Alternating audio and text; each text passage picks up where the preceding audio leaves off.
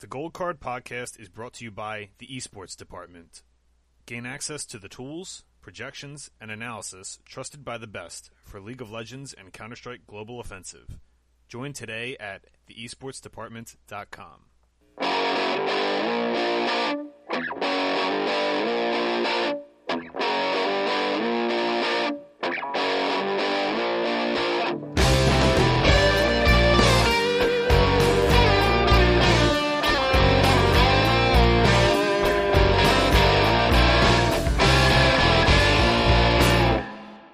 Welcome to episode 62 of the Gold Card Podcast. I'm one of your hosts, Vince Colati, at GelatiLOL. With me tonight, John George, at the Esports Plug. How we doing, everybody? Josh Roberts, at Roberts number 49. Good evening, y'all. And Chris Chung, at Prime LOL. I'm still alive. We all survived our first, it's not technically a mega weekend, I guess, because we didn't have the LCK included, but we all survived our first, almost full weekend of we had the extra day of LEC, which I guess added on to it a little bit, but how'd you guys end up doing this weekend? It was up and down for me. I played a lot of underdogs, especially for the first week in LEC and LCS, and that did not pan out very well because I had the wrong underdogs. No Vitality versus G2, unfortunately. Lots of 100 Thieves against Cloud9, which did not work out. But I had a great weekend at MMA. I came third or fourth or something in the $555 MMA, so it was a good weekend overall. Nice. Josh, how about you? I had a great weekend. LEC Friday, I was so glad to have my baby back. I am a low-key an SK fanboy because I just think Crown Shot's like perma-stuck in ELO hell, but it looks like he finally has a squad around him a little bit. The new jungle meta kind of helps out Trick not look like he's just completely worthless, so They beat Origin for me and were solo price. Let me get a bunch of G2, smacked, of course, and then got smacked after. But we don't even talk about that. But yeah, so that gave me a really, really nice payday. The other days, I think I had lost day 2 and then went even on day 3. So pretty solid weekend all in all. Good. Chris, what about you?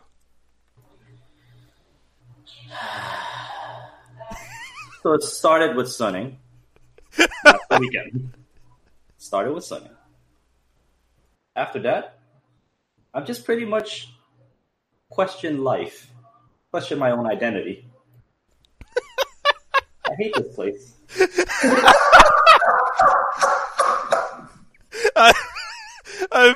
I've very much been in the same school of thought, so I feel you, bro. I feel you.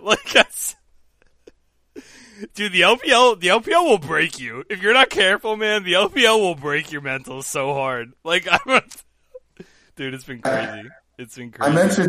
I mentioned on last week's episode that I've retired from from IG. I've actually just retired from the LPL because A, 2-game slates are so stupid. I hate them with my entire being, and B, the LPL is so stupid. I hate it with my entire being. So that's where I'm at in life. Do you guys ever get the feeling that sometime in the next year and a half, there's going to be a new podcast of a bunch of 17-year-olds, and we're gonna be like the old boomer podcast, just sitting on the porch complaining about stuff. Dude, I'm telling you, that fucking region, man. I need to start a counter. They used to have those websites, the countdown websites. It was on GeoCities or some random trash browser or whatever. You'd have it was GeoCities would be countdown to this date or or a counter for how many page views this site's gotten or whatever. You used to have those little banners. I need to start a counter for just how many games have been thrown in the LPL. Start a counter for how long it's been since a minus 1,000 or heavier favorite lost. It never goes more than a week, dude. I actually was writing on that today. Has not happened as often as we think. It just feels real bad when it does. Has not happened as often as we think. So, all right. So we got a lot on our plates this week. We were going to take on more, but we were like, we better not do Wednesday. We're recording Monday. This is a little bit different for us. It's earlier this week, so we wanted to get an episode out before the LCK started on Wednesday morning, and then we also have some other scheduling issues during the week, so we wanted to record earlier this week. So we're going to be doing an LCK preview. Going to give you our thoughts on opening weekend in the LEC and LCS, and then we're going to go into the slate. So we're going to have LCK, LPL, LEC, and LCS, all 4 major regions going, and we'll give you the weekend slate like we usually do for those. So, a lot on the plate. I'm going to try to keep the pace going tonight. Thoughts on the opening weekend, the LEC on the LCS? Just big picture thoughts.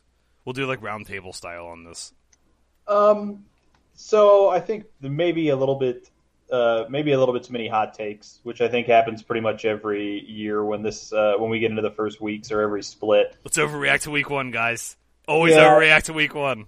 G2 is going to be fine. I think that what they said about what happened this weekend makes sense to me about what happened this weekend. They said they didn't practice that much this week. And that's exactly what it seemed like. Their drafts didn't seem like they'd been out of drafting practice for a little while.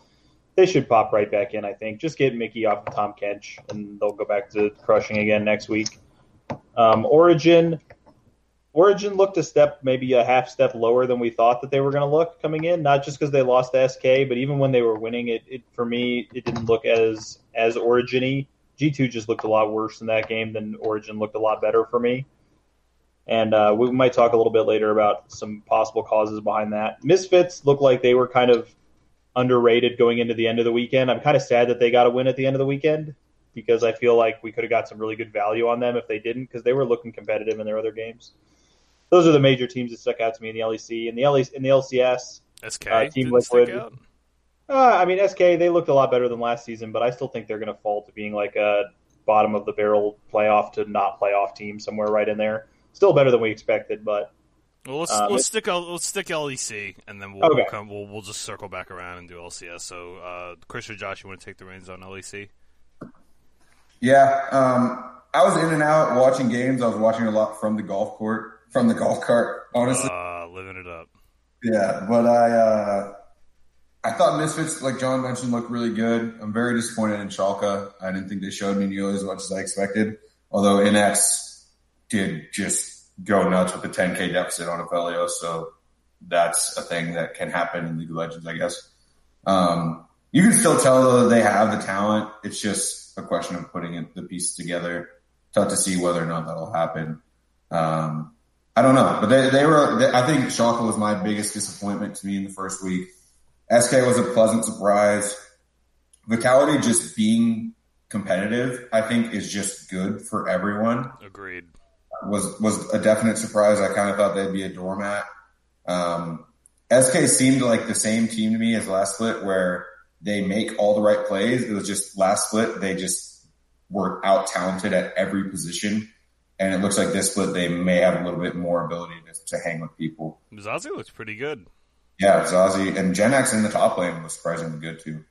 But yeah, those were the teams that stuck out to me. Rogue actually kind of surprised me as well. I didn't expect them to really what they did to Misfits was what was the most surprising thing for me. They handled them easily. So if they can keep that up, they'll be a force for sure.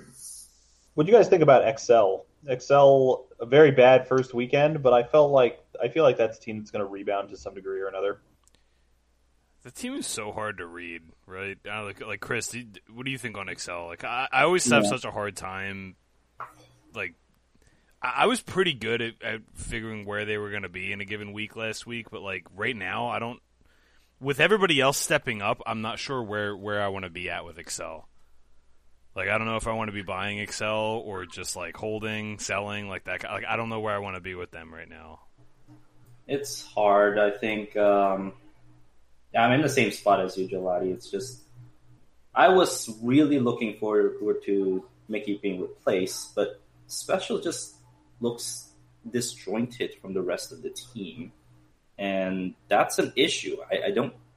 Maybe I'm giving Young Buck too much credence to how he coaches, but I'll give him one more week, see where they're at. Their schedule doesn't seem to let up anytime soon, but this team needs to figure themselves out quickly, and because as you can see, each split is a time for them to swap out players again and again and again. So I don't know where this XL team is going to be. Yeah. How about anybody else in LEC? Yeah. Rogue is definitely one that seemed to have finally calmed down, figured out what to do, and they've executed to a very high level. Now, first week, we thought, they're just going to play this low-key style, but it ramped up. Mad Lions is the one I'm very happy about. It just gives us something to be talking about. Who's the second or third place team? Have they surpassed Origin? We don't know. but certainly this team just pulls off the weirdest comp. Their comps are like people I know in the Discord. People are like, "Oh, they lost the draft," and then they just come out beating the crap out of any Varus opponents. I love the Hecarim pick. I loved it. I mean, the Wukong pick was just disgusting. I think I was in my car driving to a golf course and saw them pick Wukong second. And I was like, there's no way they just blinded both laners. They're literally playing Wukong support. And I was thinking through Wukong's kit, like, does that even make sense even with like Senna? And I was like, I don't even think it does, but maybe it does. And then they picked Maokai and I was like, oh, okay, maybe they're just going to Senna Maokai. And then when they left Wukong as support, I was so hyped. I love that team. Mad Lions is one of my favorite teams to watch. I do love that. It seems like Mad Lions are picking up what like Fnatic and G2 were laying down, which is exciting because it shows you that like they're trying to progress and evolve and learn all these new tricks, and that's how you get better is you try stuff like that. I mean, you look like an idiot when it loses, but guess what? Like, if that's another tool in your toolbox, it just makes it so. That was Fnatic's big edge last season. I don't think you could beat Fnatic in the draft last season unless they beat themselves. You just can't deal with everything. There's just too many factors to deal with. You have to kind of pick your poison, and that's never where you want to be. And if Mad Lions can add that to their arsenal, man, Mad Lions I think is really, really well positioned in the metagame right now. Like I think what's good is like the things that Arome is good at, and he's like one of the bigger question marks. They're going to be good. I'm excited for that team. I hope they can step up into that next echelon. I was really impressed with them as well. Specifically leaving the Varus open and having prepared picks for it. Teams should have been doing that kind of stuff forever. Stop with just like the perma ban on some champion because they're OP or whatever. Just find something that works against it. Let people play it. You can't do it every time, but I loved that they were willing to do that, and it was clearly something where they came into the whole weekend saying, we don't care who it is, they can have Varus. Yeah. Like, we have answers for Varus. If that's you're seeing teams like with the Kayle versus Ornn, right? Like, I think that's a good one. We saw G2 last season in the finals. Let them have Aphelios. At the time, it was specifically because it was Aphelios with Tahm Kench, which is part of why the Kog'Maw pick worked. You can't pick the Kog'Maw Lulu against, like, a Thresh lane, right? But you can pick it against the Tahm Kench lane. So, like, I like when teams do that kind of thing, and I want to see it more often. Big picture, SK look really sharp. Like, they look good. You guys already touched on Vitality, like, actually being, like, a good, like, a team, like an LEC caliber team, not just a doormat. Melissa looks sharp. Zazie looks sharp. We had questions about him. Schalke, really disappointing, but Schalke, we're going to talk about some NA teams too, but like Schalke to me, it seems like it's really easy to look bad when you play the style that like Origin and Schalke play and lose, because it looks like you're like not doing anything, but that's also kind of by design. So I think a lot of times those teams, like, they're just disappointing losers. Like when you're watching them, it's like, oh, like, why don't they step up and do something? It's like, no, that's like not how they play, so it just looks like they're going to roll over and die every time they lose. So I don't know, they just looked a little slow. Maybe they'll get up to speed this week, and it was just the first week nerves or jitters or whatever, but the LEC is going to be really competitive, because if you consider that Vitality and SK just aren't pushovers anymore, then all of a sudden, like, every game is going to be competitive. Like, unless, like, G2 and Fnatic probably going to roll over most of these games, but, like, the rest of the league, you don't get a game off. There's no free squares. So yeah, it's going to be a good season, I think. Definitely a good season. Yeah, LEC is going to be lit this season. I'm looking forward to it. LCS, I'll start on LCS. I am Dignitas are on red flag alert. They're not a dumpster fire alert yet, but they looked slow motion this week. Immortals and CLG are dumpster fires as far as I'm concerned. Just like they were, I thought they looked worse than Dignitas, or like as bad. That game was like one of the worst games of Professional League of Legends I think I've watched in a while. And I don't know if it was just that they had bad off seasons or if they took time off or what, but that was some not high quality League of Legends that was going on in that game. Cloud9 just right back to smashing people. I think the Tim Sevenhuisen was saying they had like it's 3 games or 2 games or whatever, but they had was like a 4,500 goal differential at 15 over the first 2 games. They had a 10K goal. They had like a 12K goal lead in that win at like 20 minutes. They're just smashing people. I feel bad. I think they need more competition, but I think EG looks good. Liquid looks great. TSM still kind of looks like the same team except better. I want to see them against better. Like we kind of saw what happened against Liquid, but it's only 1 game, so I don't know if I want to like draw any kind of crazy samples from that. But yeah, I don't know. NA is kind of the opposite. It's like not competitive. It's going to be competitive in the middle of the table, but I don't realistically think any of those teams are going to do anything this season. I think it's the top 4 teams, and that's it. Yeah, there's going to be some free squares in North America, I think. Like you were just talking about how we got rid of some in the LEC. I think we got some in the LCS for sure. CLG looks terrible. Immortals looks terrible. Dignitas, I think slightly their looking terrible might have been a function of their opponents to some degree. Like I think TSM looked better in their game against Dignitas, and I think Golden Guardians is just being wildly underrated. Like Golden Guardians actually just looked really good all weekend.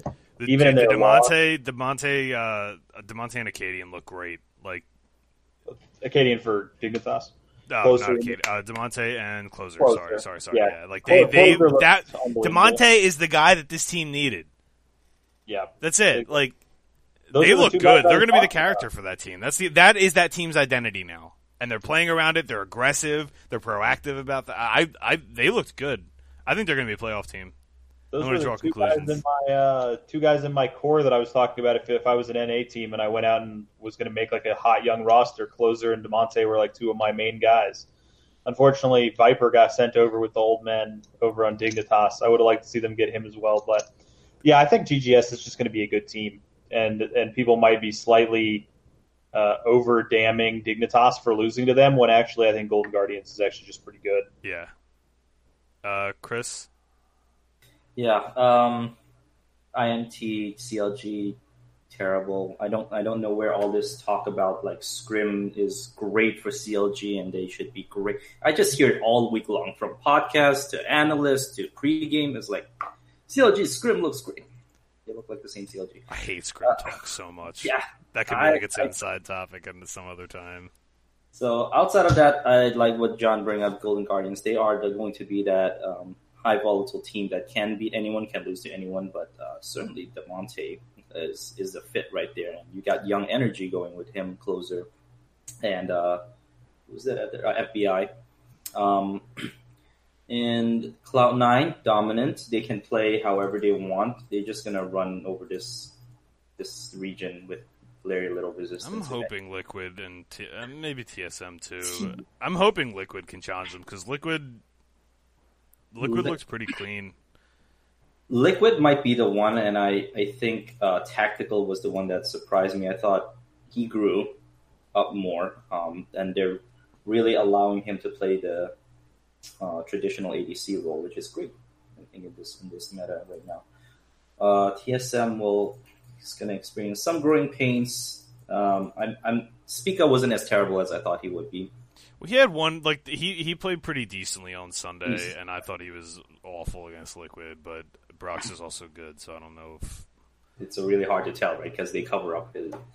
Wait, I'm sorry, Broxel was... Oh, Spica was... Yeah, Broxel was gonna... It's hard to judge, you're right, hard to judge from that. Yeah, I mean, obviously we're jumping to conclusions in week 1 of both these. Like, Josh, what are your thoughts on NA? Yeah, I don't have much.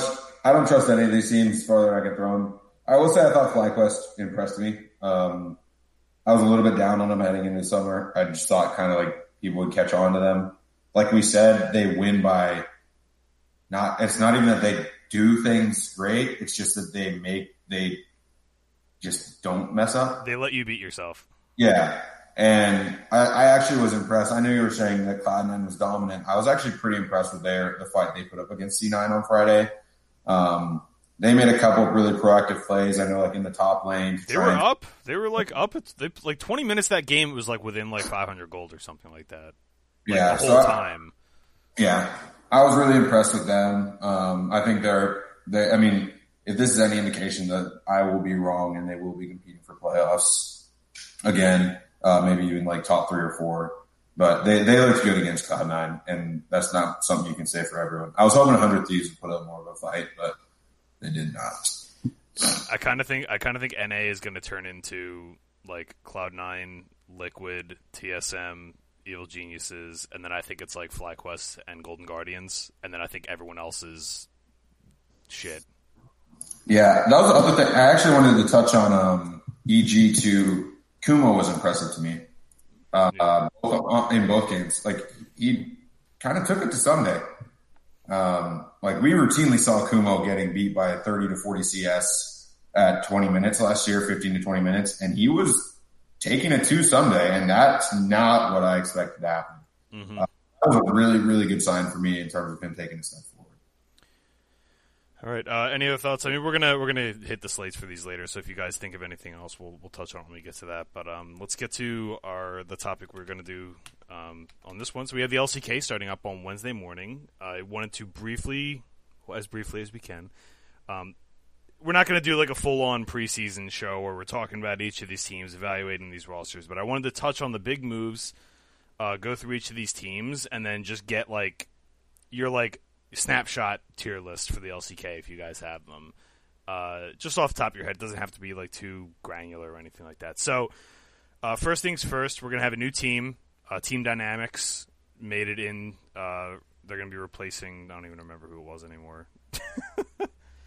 Griffin. Oh, Griffin, that's right. The ultra disappointing team. So Team Dynamics has...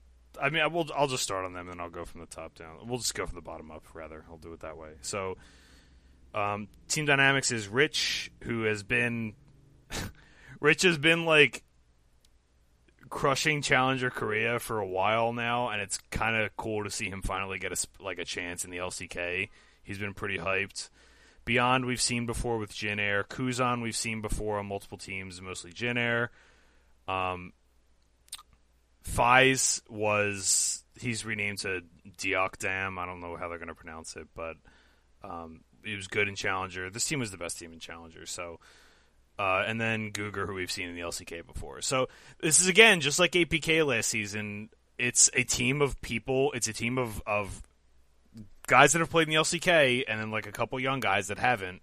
So there's a good chance that they're going to be competitive. More than likely, they are going to be like a 10th place team, just like most of these new teams are. But you never know. But I just want to say that they're very similar to how APK were when they came in. Couple veterans that have been around the scene for a long time that can actually play. Kuzan's been really, really good in his career, so he's kind of the guy to look out for. Yeah, so that's the new team. APK is renamed to Solhei 1. Forgive me if I'm mispronouncing that. They've added Mickey from Excel, and they dropped... Cover is gone inactive. So maybe Cover was going to retire or go inactive, and then Mickey was just like the solution that they had last minute. I didn't look at the time... Like, I didn't line the timelines up, but it felt like either APK missed out on like the UCal sweepstakes, which we're going to get to in a little bit, because I think there were like 2 or 3 teams that were probably vying for him off of Griffin. And it doesn't look like they got him. This kind of felt a lot like Billy with Uzi or something like that to me. But yeah, Mickey's going to be the starter, so it's Ixu, Flawless, Mickey, Hybrid, and Secret. I think kind of a tremendously unexciting lineup personally, but Hybrid was really, really good last season. Maybe that's something. Feel free to chime in if you guys have any thoughts on these, but... Next one. Not particularly on these two, anyway. Yeah, the next one's interesting. So Hanwha Life add Viper and drop Tempt and Zenit. They have some other additions too, but Viper was the big one. So Viper reunited with Lehens. The starting lineup's going to be Kuve, Haru, Lava, Viper, and Lehens. I think the starting lineup looks good. Yeah, it seems like a solid middle of the table team, right? Like, I'm not sure they're a championship contender, but they seem like a solid middle of the table team. This could be a playoff team. They need some things to go right, but they're basically just going to upgrade the middle of the table. How we were just talking about Europe, like there's like inflation in the league, like everybody's getting better. I kind of think Hanwha is just going to upgrade the middle of the table because they kind of became a free square. They they were competitive, but like they were somewhere in between the middle of the table and the bad teams last season. And they'll definitely be bad. Reuniting Viper and Lehens just seems like such a good idea. This is a really good fit. And I think Lava going back to a full-time starter, like this is a good lineup. So it looks, I think Hanwha are going to be good. I think they're not a bad spot to take for like an outright maybe. Sandbox, big news earlier in the offseason. They added Yamato Cannon to coach.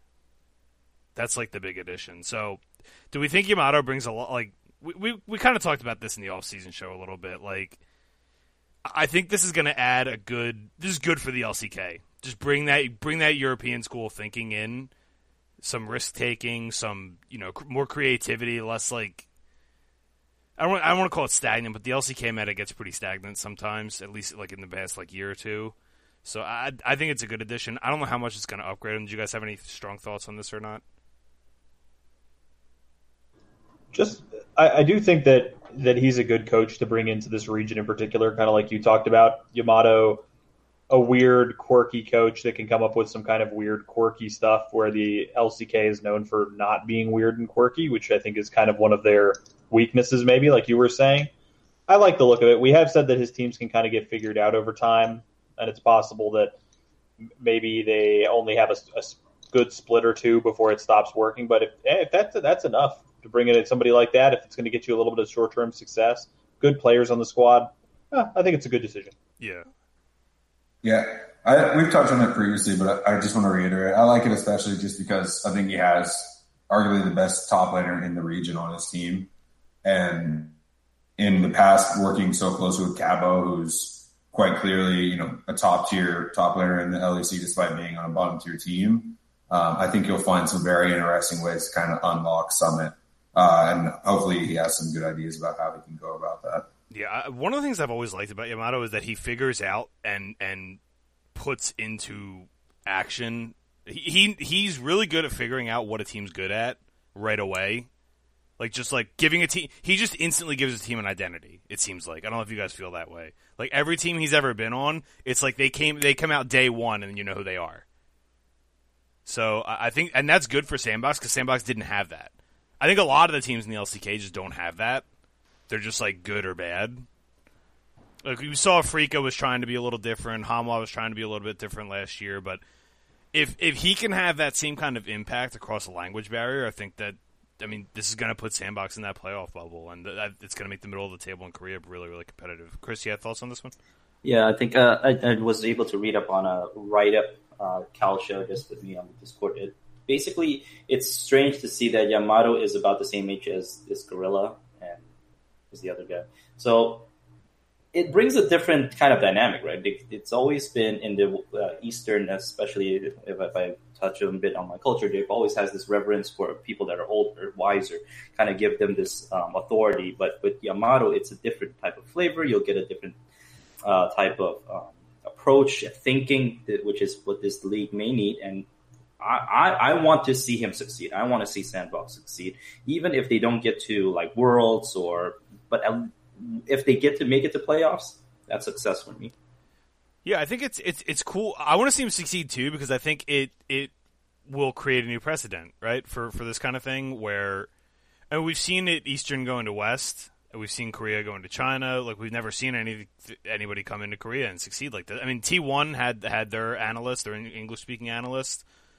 But then never like at a coaching level, and that's a good. I didn't even think about that point, but the age thing is an angle I didn't even think about. But that's definitely that. Maybe Sandbox just have energy because this is something new to these players. Like it might just be fresh. So I'm excited for it. I think it's going to make things at least interesting.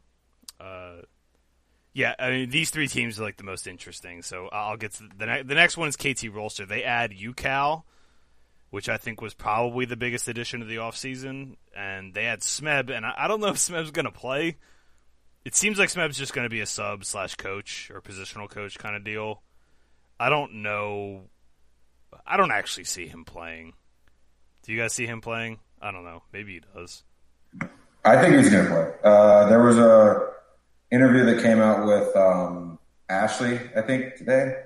Ashley Kang. And I forget I didn't get to watch it, but I know like in the tagline and like I made a bunch of tweets about it, but he was basically saying like he wanted to come back because he wanted to play with these guys. So I would be sort of surprised if he doesn't end up playing, but maybe he doesn't. Yeah, I mean, Soam was actually really, really good last season. He's been pretty solid, so it's not like he's bad. Like they don't have a need at top lane. But if Smeb is what he used to be, then it's an upgrade. Yeah, I mean, the thing is too, like Smeb seems like he's super old, but he's only like 24. Yeah, I mean, look, KT is team old guys, dude. Yeah, this is the old man game team. That's the whole. Yeah. So I think he's probably still got it, but we'll see. Never really know what these LCK teams what they're going to roll out. Yeah, I think the other interesting angle on this one is that you have UCal and Kuro, who are both like elite. Like they're very good, both of them. Like they're very, very good mid laners, and I don't know who's going to be the starter. There's a chance this could be a timeshare. I don't know. We'll see. I think UCal is probably a slightly better player in a vacuum, but maybe this is just going to be a meta consideration. Maybe this is a T1 situation where they just have different picks prepared. They're just going to have different preparation. But I mean, Kuro was outstanding last season, so I don't know. But UCal's really, really good. So if anything, this takes it away from another team that we're going to talk about. John, did you have any thoughts on these additions? I think Smeb probably plays. Was my thought. It's just the name is too big. It feels like he's at least going to get a shot at it. If he's bad, then they can probably just put somebody else in. But he's got a big enough name that it's like when Khan went to FPX.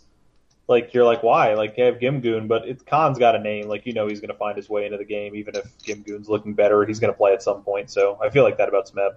Yeah, I think the difference there is that like Khan is a monster. Like he's just a really, really good player. Smeb, we don't know. There's question marks now.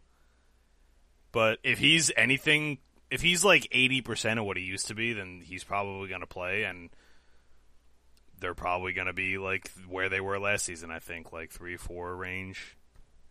How about the next one? This is so Afrika bring in a new coach and a new analyst. I don't know if it's a head coach or not. Save retires, former Najim Whiteshield. Just shout out there. That's like 8 years ago. That's why I give Save a shout out. He was a really, really good player a long time ago. So it looks like it's going to be Keen, Spirit, All In, Mystic, and Jelly. But does this team feel like they missed out on UCal?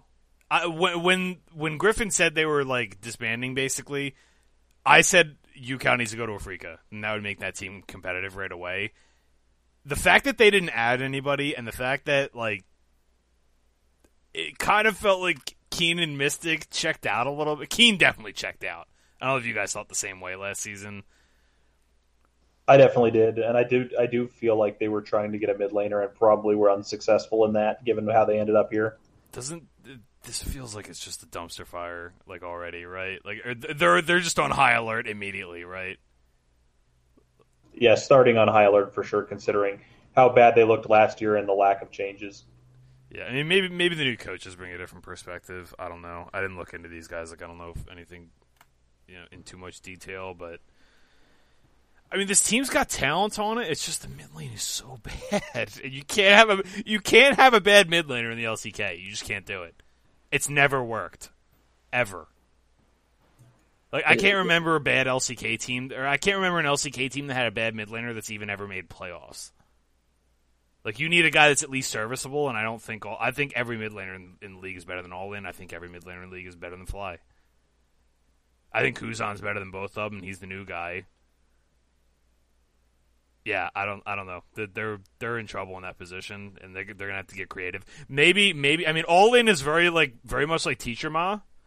So if they can be like a Team WE style team, where like he's just playing his weird stuff. I mean, Fly's played some weird stuff over the years too. If that's going to be their identity, that would at least make things interesting. I mean, they're built just like Team WE, right? And we're seeing Team WE succeed in the LPL, at least to some degree, right? Yeah, they'll have to mix up how they're playing. I mean, they have a very strong AD carry and top laner, so they just have to figure out a way to utilize that. Yeah, and Spirit and Dread are both really good junglers too. So that's another angle. I don't know who's going to start there. They're probably going to split time. So the top 4 teams didn't make any changes. So Damwon, no changes. Genji, I'll mention that Edgar's out, the head coach, and he's historically been a really, really good coach. So I don't want to ignore that loss. Josh, you had some thoughts on this one? We were talking before the cast. Yeah, I just said I think the combination of Genji losing, who I think is I'm obviously not as knowledgeable in the region as you are, Gelati, but from everything I've read, Edgar's very well esteemed and very good at his job. So it's A, surprising that he's gone, and B, could have some ramifications that we don't see. But we'll kind of see how it shakes out. But I do think it could open up an opportunity for one of these other teams to jump over him. Like maybe, a KT or Sandbox does something crazy with Yamato. Hanwha, even. Yeah, Hanwha. Yeah, I think it'll at least make it a little bit interesting. I think for me, at least, it gives me a little bit more clarity on the next 2 teams you're going to go into being the clear top 2 for me. Yeah, the thing is, like, Genji just have insanely good players at every position, so that can be enough. So, maybe they don't skip a beat and it just stays the same. They were the thing is with Gen G's, like, they were like the preparation team, right? Like, I don't want to call them Origin because they were a little bit more versatile than Origin shown, but they were kind of that team where it's like if you threw a curveball, they didn't know what to do. So, and maybe that's a knock on Edgar, by the way. I won't say anything about that, but they were always well prepared, and when they had the right read, on something, it was always prepared to perfection, and like they just have good players to execute on it. I don't know. Maybe I'm not maybe like a tiny little downgrade, but we'll see right away pretty much, I think, whether it's going to be a big one or not. Yeah, I think it sounded a lot hotter when I came off of it just because I said, obviously going to go for the hottest way, but I'm just more so saying that I think it gives an ounce of uncertainty in that, it's not necessarily just those 3 than the rest type deal. Yeah, I'd agree with that. Because, like, last season, it was like, okay, it's these 3, you have 3 elite teams and then everybody else. So, now it's like, okay, maybe somebody steps up, or maybe it's just a clear top 2. That's going to be the question, right? Gen G are going to be kind of the deciders on that. So, top 2 are Dragon X and T1. Neither of them made changes. The only notable thing that I saw was Gory left T1. I didn't see where he went, but Gory's basically been top 5 in Korean solo queue for like the last 2 years. He's really, really good. He's just behind Faker. It's the classic T1 problem. They always have these savage trainee mid laners learning behind the Great One, and they always end up going somewhere and succeeding. So, in terms of in terms of practice, like, does that affect, like, I don't know how that works. July, you probably have a little bit more insight, but is Faker constantly practicing against him, or how does that work? So the way T1 specifically, they have this. To me, this is how you should be building an organization if you're going to do it. I've always said this. Cloud9 are doing this too. T1 just have like legitimately like 2 full trainee teams, and then also their subs. So they just have like they could just scrim in house like at all times. It's like back when they used to have sister teams, but like obviously you don't have as many big name players. But they just have these like trainee rosters that can constantly be like training against each other, so that they always have a good scrim environment, and they're also training in high level solo queue. So it's just like a talent farm. You're just spitting out these talent because they're just playing against elite players at all times, or they're at least around them. In the past, it hasn't really affected Faker like at all that I can tell. Maybe it does, but I haven't been able to tell anything. But like, there's been a number of guys that have been behind Faker over the years that have all Easy Hoon, Scout. What's the other? Who's the guy that went to Europe? P something. He was in NA for a little while too. I'll forget off the top of my head. Yosik. Not no, not Yosik. He's the jungler. Oh, I know who you're talking about too, but I can't remember his name now either. I'm gonna go nuts trying to figure this out. But yeah, so and they added T1 added some trainees, but Dragon X made no changes, which doesn't surprise me. Are you looking it up, John? I got you. All right. God, it's gonna drive me nuts. He was in NA and EU for a while. He wasn't great, but he was like a starter. Period. Yeah, Period was another one. Yeah, so yeah, I don't know. It hasn't really affected Faker over the years that I can tell. The only question here, I think, is like maybe we'll get to see a little bit more Ellum this season.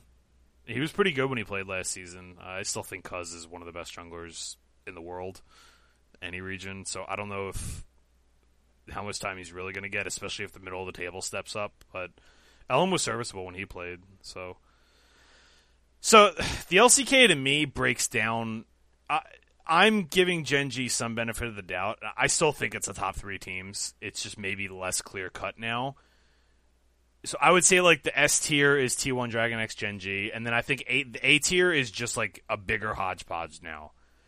Like I think the A tier is now Damwon, KT, and then potentially Sandbox and Hanwha. I think Damwon and KT are definitely going to be in the conversation. They're just good, and I think Sandbox and Hanwha both have really good upside, and they could be in. So I would do it like A and A minus maybe, or like B plus for like Sandbox and Hanwha. And then I think Afrika is just on. I mean, Afrika could be in that group too, but they're on high alert for me. And then Dynamics and APK, I'll call them. I don't know if they're going to end up sticking the new name or not. They're kind of just like in like a B minus C tier. Like they're not. I don't think any of these teams are bad. It's just that everybody else is good enough that it's going to be tough to be competitive in this region. Do you guys think? I don't know. Big picture, like snapshot tier list. Go for it. I think pretty similarly. I think T1 Dragon X Gen G probably in the top. Damwon, KT, Sandbox, probably Afrika. I think Afrika is going to come out a little bit more energized this season after like a really. I think partially they lost their motivation last season, and we might see them pick some of their motivation back up now. So I think they'll be back. And then Han was probably in that group too. So I think probably Dynamics and APK towards the bottom, but probably both very capable of beating anybody on a given day, and then kind of the rest of the tiers we talked about. Chris? Can't really differ too much. At T1, I love Dragon X. I think Genji might fall to the A minus tier. We'll see what happens with them. But I'm fairly excited for the ones that you named right in the middle of the pack, whoever can lift themselves up. Damwon, Sandbox, even Hanwha. Hanwha's going to kill me, though. We didn't talk too much about Damwon, but they looked really good in playoffs and at the midseason invitational. So if they look more like that, then like maybe we just have like a 4-team like S tier. Because like I mean, Damwon, I can't stand them sometimes, but like when they're on, they can beat anybody. Like so, and they looked. I think they played their best league of the year at the midseason cup against like good teams too. And I think that's why there was more excitement, because we expected them to be the worst showing. Yeah, but IG can't take that one. We're gonna talk IG in a second. So, any futures you guys got your eye on? So I like Dragon X at plus 350 to win the split. If you're looking for a long shot, I mean, really, you can make arguments for any of these middle of the table teams. So, Hanwha and Sandbox are 49-1, KT's 21-1, Damwon 10-1, and then I always like the 1,000-1, or was it 100-1? Sorry, can't do math. I like the 100-1 on Team Dynamics. Throw a beer on it. You never know. I think if I was going to pick one of those like real long shot teams, I think I kind of like Sandbox. I think that we don't know what the effect of Yamato coming over is, but that could be a big effect, and they could catch some teams off guard with some weird stuff in the playoffs and whatever. I think that's where I'd go with my long shot. Yeah, I like Sandbox and Hanwha as targets for that for sure, because I think Hanwha. I mean, Viper is really good, and reuniting that bot lane is really good, and having clarity on that roster, I think could help that team a lot. So I think both, and then Sandbox. Like I like for futures. I like betting unknowns a lot, because you just you don't know. So that Yamato angle I like quite a bit. So I think those are the two long shots. I think if you're going to target one, I'm gonna be betting Dragon X for sure. I still think Dragon X is the best team in this region. I know I keep getting burned on it, but to me they're only going to get better. Like the more experience they get, they're just going to keep getting better and better and better. So, I like Dragon X quite a bit to win the split. I think 350 is a good price. All right. So, actually, Josh, you have any thoughts on futures for this or no? I bet Dragon X and KT. I had a worse number on KT, but a better number on DRX. So, like we say, shop around for your prices here on futures, especially. Yeah, I took these all from one spot. I didn't really have the time to put together a whole bunch of numbers like I usually do. But yeah, obviously shop around. All right, first full slate. We are. Let me see. Okay, so we're making pretty good time. I thought that was going to take a little longer. So, first full slate. We are recording Monday, but we're gonna treat this like a normal show and do just the weekend slate like we usually do. So Friday, Saturday, Sunday. So we just talked LCK. Let's stay on the LCK and talk about this opening slate because I think there's some really good opportunities, and I've actually already bet a couple of these. So Friday we have Sandbox plus 205 against Dam1 minus 286. I'll say the Sandbox plus 1.5 is at minus 156. It doesn't hurt to take a shot at Sandbox, right? Yeah, I'm interested what you guys think on this one because Dam1 has looked a lot better recently, but Sandbox is kind of my go-to. Let's see if maybe they take a big step up team. So I'm a little bit interested in this one. Yeah, it's weird. I think when like I talked about with the unknowns, right? You also don't want to just assume that it's going to work out either, especially right away. But if you combine, you don't want to come into this being like, okay, I'm high on Sandbox, even with Damlon looking good, I'm just going to bet Sandbox regardless. Like, you don't always want to have that kind of approach, but I think when you combine that with, like, the week one angle, they've had a full off season, like a long off season now. I don't know when Yamato got there, or if he's been working remotely or what, but I like the plus 1.5 a lot at the very least. So you get minus 156 for Sandbox to take a game. Damwon historically are not a 2-0 kind of team. Like I'm pretty sure they like 70% of their matches were 3 games last season. So I like the plus 1.5 quite a bit because I think Sandbox could win this outright if they just catch Damwon off guard. But yeah, I don't know. Josh, go ahead. Yeah, I actually think this is a pass spot for me just because, like we said, at Dam1, I much prefer to take the shot on.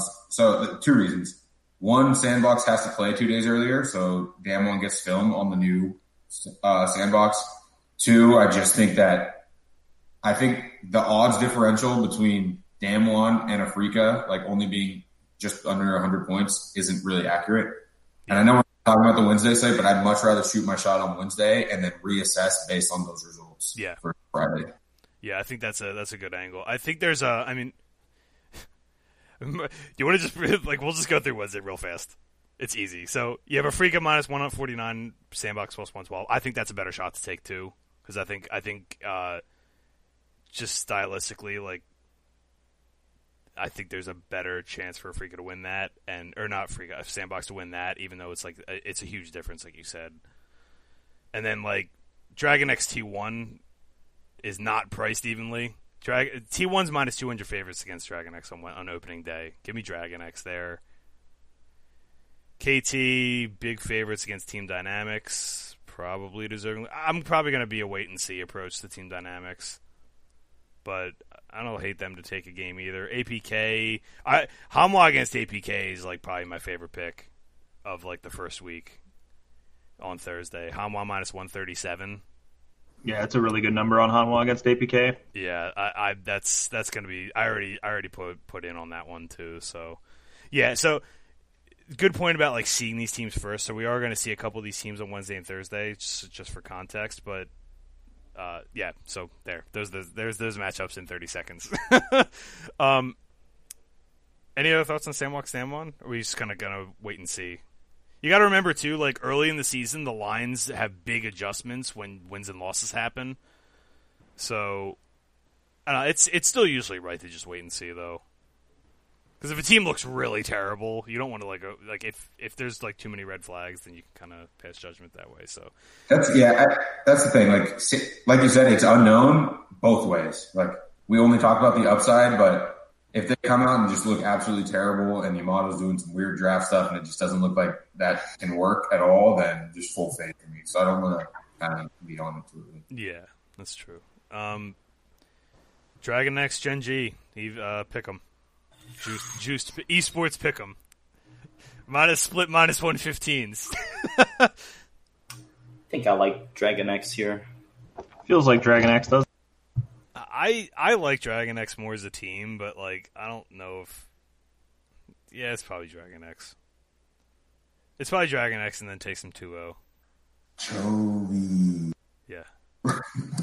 BDD is also really fucking good though, dude. Dude, Korean mid laners, dude. Bring Knights Korea. Come on over. Now Knights having a field day right now. I don't want to disrupt his flow. I don't want to mess with the CEO. He'll be the CEO of both LPL and LCK. That would be crazy. It'd be the first player to play in both regions at the same time. I'm still waiting for the first time that the Western regions gets a prime Eastern MVP candidate type guy. Like the first time that like a Knight goes to the LCS. It just takes the money and goes to the LCS. I mean, Crown won a world championship. Yeah, but then he came to the LCS after a bad year. Like after a bad split. He wasn't that bad, though. But it was not like in his prime. I want to see a near prime LCK or LPL player come over to either Europe or NA. I wish EG would have landed Chovy. That would have been so sweet. Because they said they were close, right? And then he just got late. Man, that would have been sick. He would have dumpstered. It wouldn't have even been close. EG could have put me on that team, and he probably would have carried my ass. Like. NA needs that to happen. They need somebody to bring over Knight and just start dumpstering everybody so then people are like, maybe we could actually invest in talent instead of social media influencers. I don't know. Yeah. Hard agree. You have to bring over like the most like not marketable person too. That's just a stone cold killer, and that's Chovy. Like that's why Chovy would have been perfect, because Chovy is like not. He's like Faker. Like Faker. I mean, Faker's good because he's a good character for the league, like for the community, like the he's a good ambassador for the game because he's like a stand up, like he's just a guy, like he's a good guy, and he's like not causing negative attention. You know, he's just like a consummate professional. But like, you just need to bring over a stone cold killer that's just like not marketable, doesn't want to do any of this cheesy shit, like just comes over and just dunks on everybody. It's like, okay, step up your level, guys. Chovy would have been perfect for that. I think Knight would have been good for that. I think you could bring like any of the LCK mid laners and they'd probably dunk on North America. Kuzan legitimately could probably like be better than Bjergsen. I'm not even kidding. Like anyway, digression. Are we on Dragon X here? It feels bad like laying money on the pick'em, but I kind of like Dragon X. 2-0s. Anyway. Yeah. Feels like the Dragon X to me. Africa, minus 222 against Team Dynamics, plus 162. Again, like wait and see, I guess. That's unfortunately how some of these lines are going to be week one. I kind of don't hate just blind taking a shot at Team Dynamics here.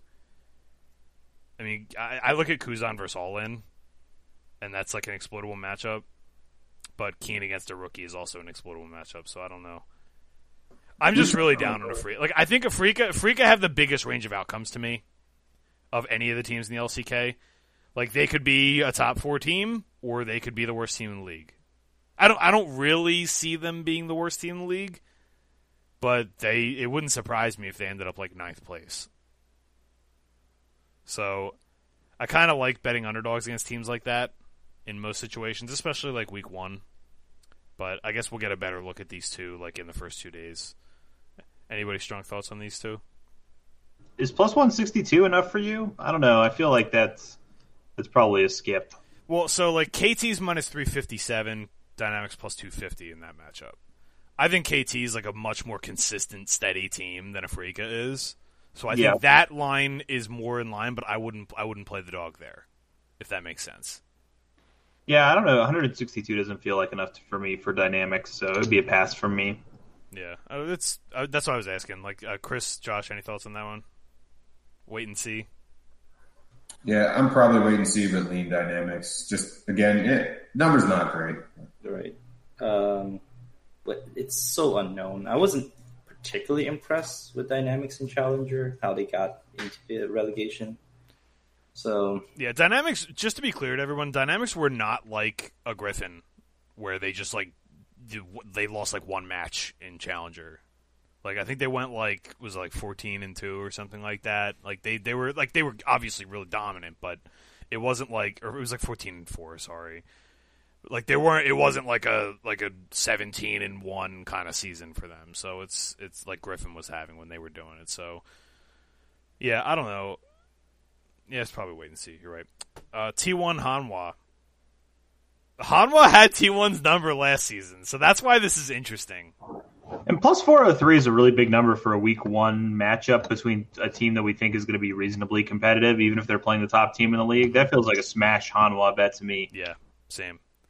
You get plus 120 on Hanwha to take a game too, which is kind of sick. That might be pick of the week for me. We'll see. Yeah, I don't know. Even if Hanwha were not like they were kind of a mess last season, and they still had T1's number. I think they took games off them, but they won outright the first time. I think. I'm just gonna look this up now. Somebody else take over for this while I'm looking this up. Yeah, this number is just like incredibly big.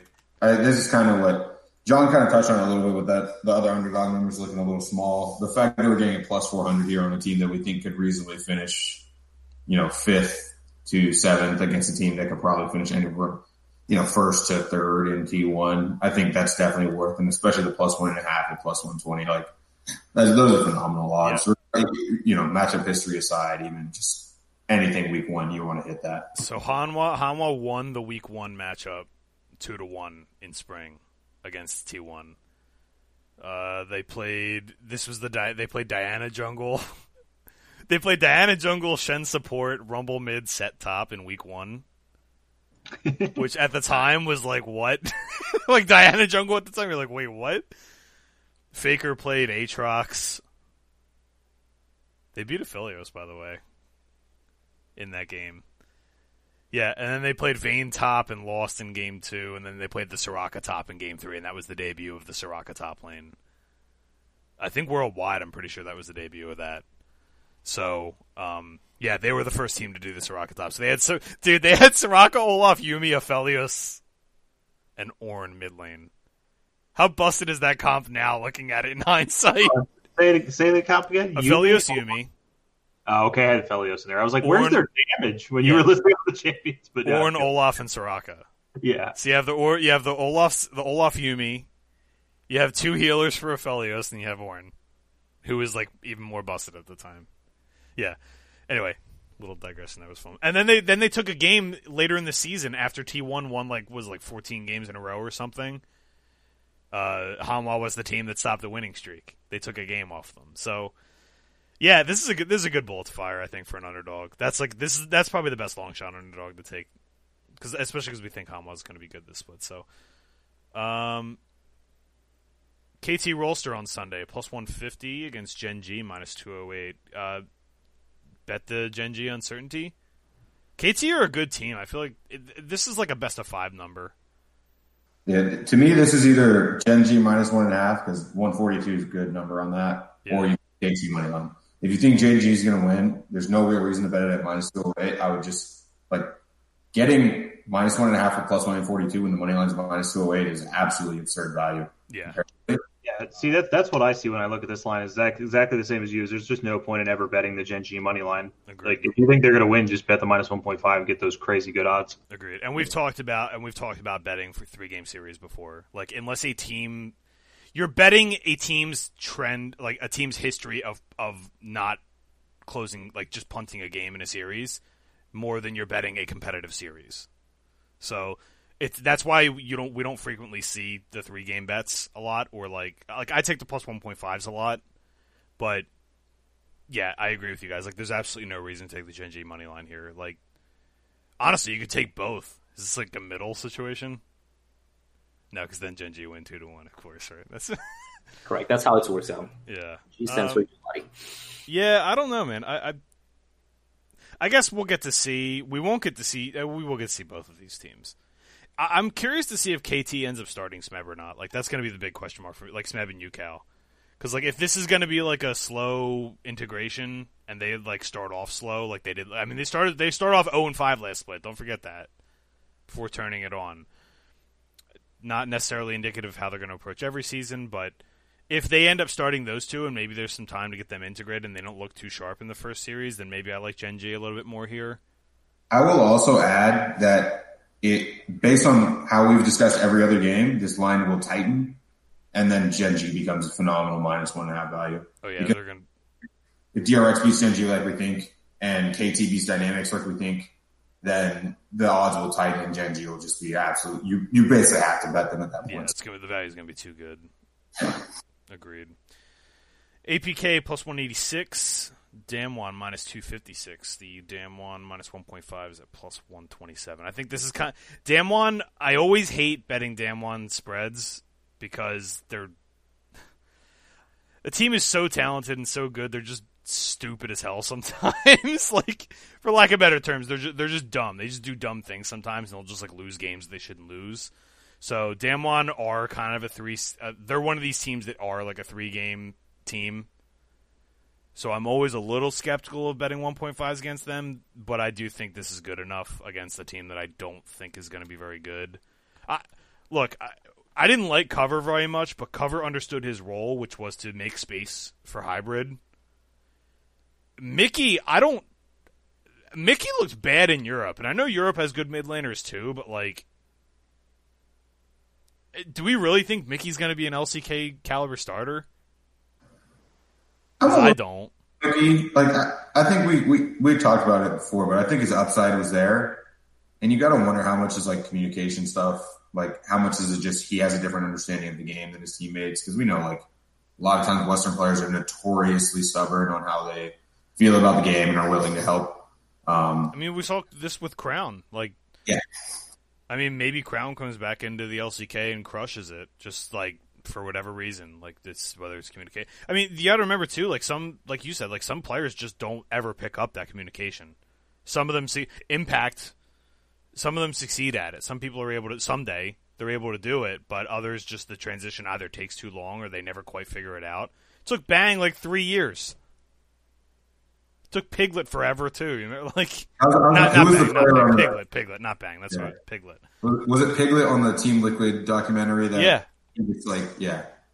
And some, like, I don't know Mickey's character. I know, like, in interviews he's, like, a little more outspoken than that, but I mean, Mickey, when he's played in Korea, has been good every time he's played in Korea. So maybe he just comes back and crushes it. But the level of talent at the mid lane position in this league is so high that that's just going to be huge. And you guys know how I feel about Ixu. I know the public loves Ixu because he plays weird stuff, and the cast loves Ixu because he gets creative about stuff. But Ixu is not a good player.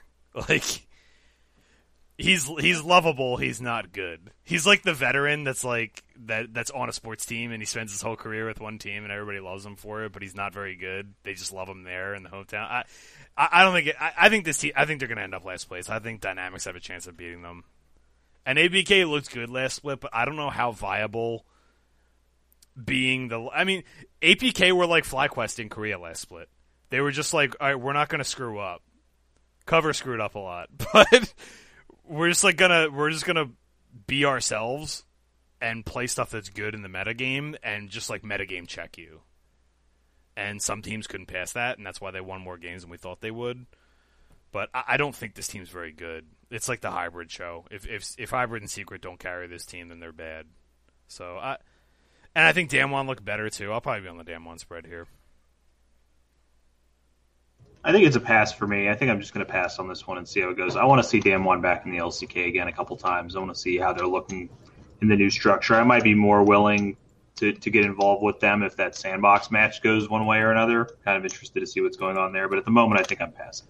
Yeah, I think like, again, just grain of salt.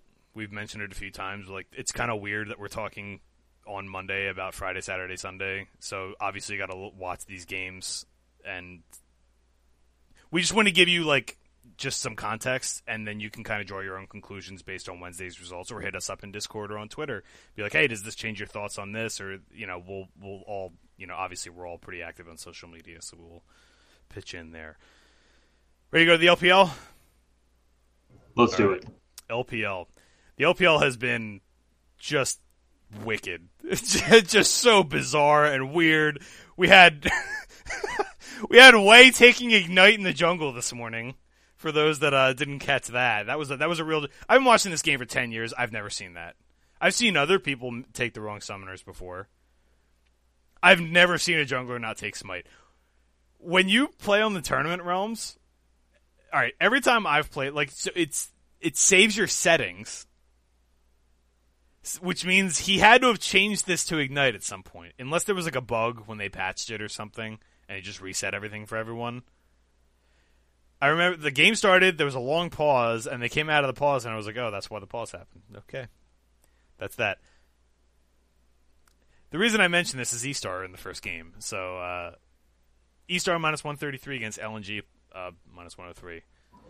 LNG have been the surprise, right? They've been the most classic LPL team.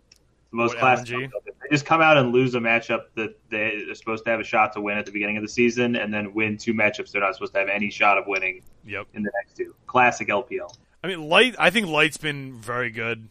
He's played really, really well, but like again, I don't want to judge these 80 carries because it's like Aphelios is so broken. Like, there's a clear differentiation between good Aphelios players and bad Aphelios players. That's for sure. But the character's also so good. Like, the 80 carries are all so powerful right now that, like, I find it really hard to judge who the good 80 carries are unless they're, like, getting substantial advantages on their own. I don't know, man. I'm selling LNG. That's for damn sure. Like, I think maybe they're not as bad as I thought they'd be coming into the season. And I'm willing to admit some defeat there. They're not what the results have shown so far. Does everybody agree there? 100%. I think this is a slam dunk E-Star bet. Yeah. E-Star 1.5 even. I'm all in on E-Star here. Yeah. And E-Star, look, the debacle this morning aside, Fenfen's looked really good with this team. Like, they look like the same team to me. Like, it's like they haven't. To me, like, E-Star hasn't missed a beat. Like, they've been the same team. They're playing the same way. You could normally, like I was doing last season, be like, oh, this is exploitable. You could do this, but the LPL is not going to exploit it. The LPL is just going to play into it. So I like this team. It seems like to me that E-Star is like I'm trying to think of like a good analogy for a team, but it's just this team that's over or like underperforming their actual, like what they should be doing. You know what I mean? Like, yeah. Unfortunately, it's like the opposite of the Seahawks, right? Like you've talked about it before again, but it just seems like the results aren't coming to where they should be. And we're trying to get on the positive side of that regression here, I think. Yeah, I mean, they do take a lot of chance. Like, if any of the plays that they do, they're very all in. Like, just that's how they play. They're very all in kind of team. So when those plays don't go well, they look really bad. Like when they lost that game 3 this morning, they fed Kale like the Kale was like 2-0-1 like 6 minutes into the game. It's Kale, who doesn't do anything for like the first like 20 minutes. So I don't like it's you're gonna beat up on melees, but like don't feed the Kale. Like they have a lot of situations like that where a play will go bad and it looks bad and that sticks in people's minds. But like you also have games like Game 2 where they just run over a team in 24 minutes because Xiaoxi hits every hook in the universe on Blitzcrank. Like, I just want to do a brief idolization. He's the best Blitzcrank ever, I think. I'm willing to say it. I love Mad Life, but Xiaoxi is an absolute maniac on Thresh and Blitzcrank. Like it's insane. He takes over games every single time he plays it. He takes over the game. It's crazy. Anyway. It would just describe a young Invictus game. Kind of like to me. I don't know. This team is to me they're more like an old Moscow 5. Like not that they do weird stuff, but they're just like they're just gonna outfight you. Like Invictus, it was more calculated. I think this team is more like 2019 Spring Invictus, not the World Championship Invictus. Whereas like they're still aggressive, they don't know a fight they can't say no to. Or they don't know a fight that they'll say no to. They're just going to outplay situations. This is a slam dunk E-Star bet. I don't want to spend too much more time on this. I'm with you, John. Anybody defending LNG? I'll defend Light. Light's been really good. And Shenlong's actually been pretty good, too. Yeah, Shenlong's been very good from a fantasy perspective as well. He's been a good play. If you're ever going to touch LNG, he's a great play. I will give LNG credit for this, is that they're not... There's some bad teams that will have a game, like a mistake fed to them, and they don't win with it. We saw that with OMG, right?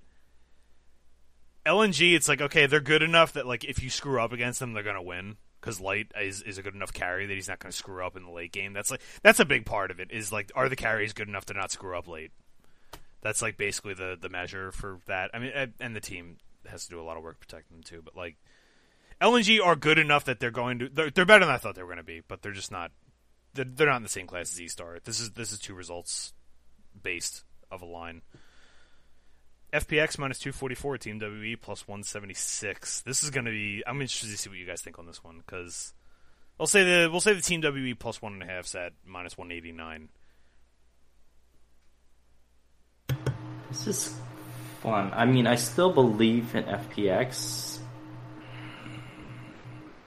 You know, this one's got me stumped. I know I had time to think and look at it, but I'm still smack dab in the middle. I think there is a potential that WE can come out and surprise us. I kind of like W minus 1.5, or not W. I kind of like Fun plus minus 1.5. It's a tough one because WE's had a better season so far, but FPX is the more talented team, I think.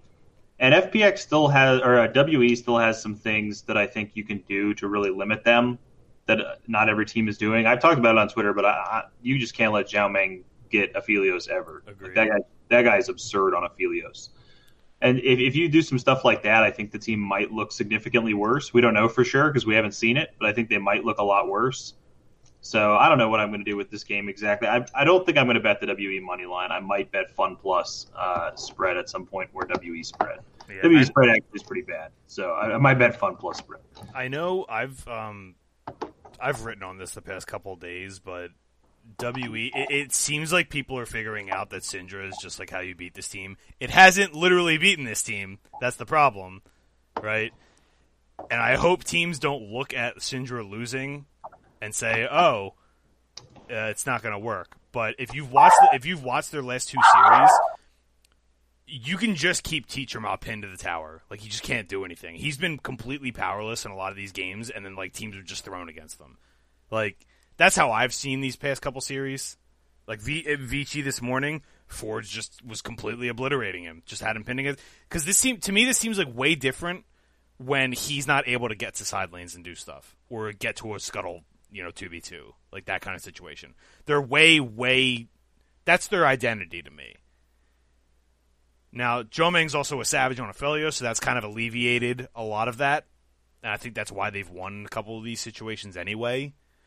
But at some point, I like Team WE. I think they're going to be a playoff team. They're going to be like right there. And you guys know, like before the season, I was pretty bullish on this team. I didn't think it was a fluke at all. I think they're just pretty good. But I also think that, like you said, John, like there's things that teams can be doing, and you're starting to see teams figure this out. It just hasn't resulted in wins yet. So I don't know if Doinby's going to brush off the Syndra or not. I don't remember the last time he's played that champion. That's like very much not him. But I mean, I think FPX they're gonna smash this series. I know they've been a little bit rusty, but this feels kind of get righty to me, like a get right spot. I will just say I agree. I just wish we had a better number. Yeah, like it feels like given the in-season results that we should be getting a better number on FPX minus 1.5 here. Like I think this is an absolute slam. I think it's set well, and I'm frustrated that it's set well. Yeah. So, of note, Doinby has never played Syndra in a professional game. That's a lie. He's played 3 Syndra games. I just looked. I used my search function. It turns out that's useful. So, he's played 3 games on Syndra. He's 1-2. So, interesting. Maybe they don't play Syndra. But, I mean, there's other stuff. The Galio can accomplish the same kind of thing. it's a takeaway. Dwayne is probably the better Galio. Like he might be the only better Galio. I don't know. Faker's actually pretty savage at that champion too, but that's the other thing is like Dwayne can take away his entire champion pool too. Like Dwayne just plays all that weird shit. Besides the Aurelion Soul, I guess. Like he's like one of the only other players that will play all of this stuff, not just like one of the picks. So I think FPX historically have been a pretty smart team. They've been a little overzealous at times this season. I think they take care of business here, but we'll see. We'll see what the line looks like come Friday. Saturday, Dominus plus 162, OMG minus 222, the Toilet Bowl. Why the hell, dude? Why the hell is OMG minus 222 against anybody? So weird. Like, right? I know Dominus sucks, but like, what? Give me Dominus here. This is a close your eyes special. You got a lot of background noise there, Chris. You're good. Give me Dominus. I think you have to. Like, I think you have to bet Dominus. OMG has just looked absolutely abysmal, and I'm like, a guy who has touted OMG in the past, but they've just looked awful this season. I'm not sure how I can not take somebody at plus 162 against them with how they've looked. Dominus 2-0 plus 380, baby. Feed it to me. Yeah, it's reasonable. This is gonna be an underdog special. Is this a night where I'm going to actually bet on Dominus twice in a week? This is starting to feel like Victory 5 last season. In this case, it's like, I mean, we did this last season with Victory 5 and Dominus, right? Where it's just like take the dog. It doesn't matter which one it is, right? It's the same approach. It's the same thing we did with CLG and Immortals. It's the same thing I did with Dignitas this weekend too. Like, when you have two teams that you think are bad, or I mean, in this case, I didn't think Dig were that bad, but like when you have two teams that are probably like bottom of the table, how much different? Unless there's a drastic difference between the two, just take the dog. It's worked out more often than not. I wish it was like a Toilet Bowl, like they was draft picks or something like that, so there was something to play for in this spot. But yeah, I don't know. Next one's interesting. Everyone's pre-summer darlings, LGD, plus 257 against Top Esports, minus 370. I'll say the Top minus 1.5 at minus 109. I think Top are going to completely dumpster LGD. I'm not entirely convinced that LGD is not going to lose against Dominus. So something tells me that there's some evening out about to come in for them, so I'm interested to see how this goes. We'll have to see how this other matchup plays out, but yeah, it feels like Top's going to win this one. I don't know how you can bet against Top right now. Like, I mean, if you look at LGD's games, like they've had like 2 games that they were behind in and probably shouldn't have won. I'm mixing them up with somebody else. I'm just going off the top of my head, but like, I mean, look, even if you like LGD and you think LGD are a playoff team, they're not even in the same galaxy as Top right now. Top look like the best team in the world right now. Yeah, absolutely. And yeah, I mean, are you going to give me ZA or Yuki against Knight?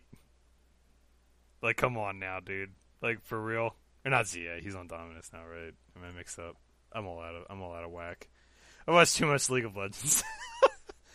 Let me take a look at this real fast.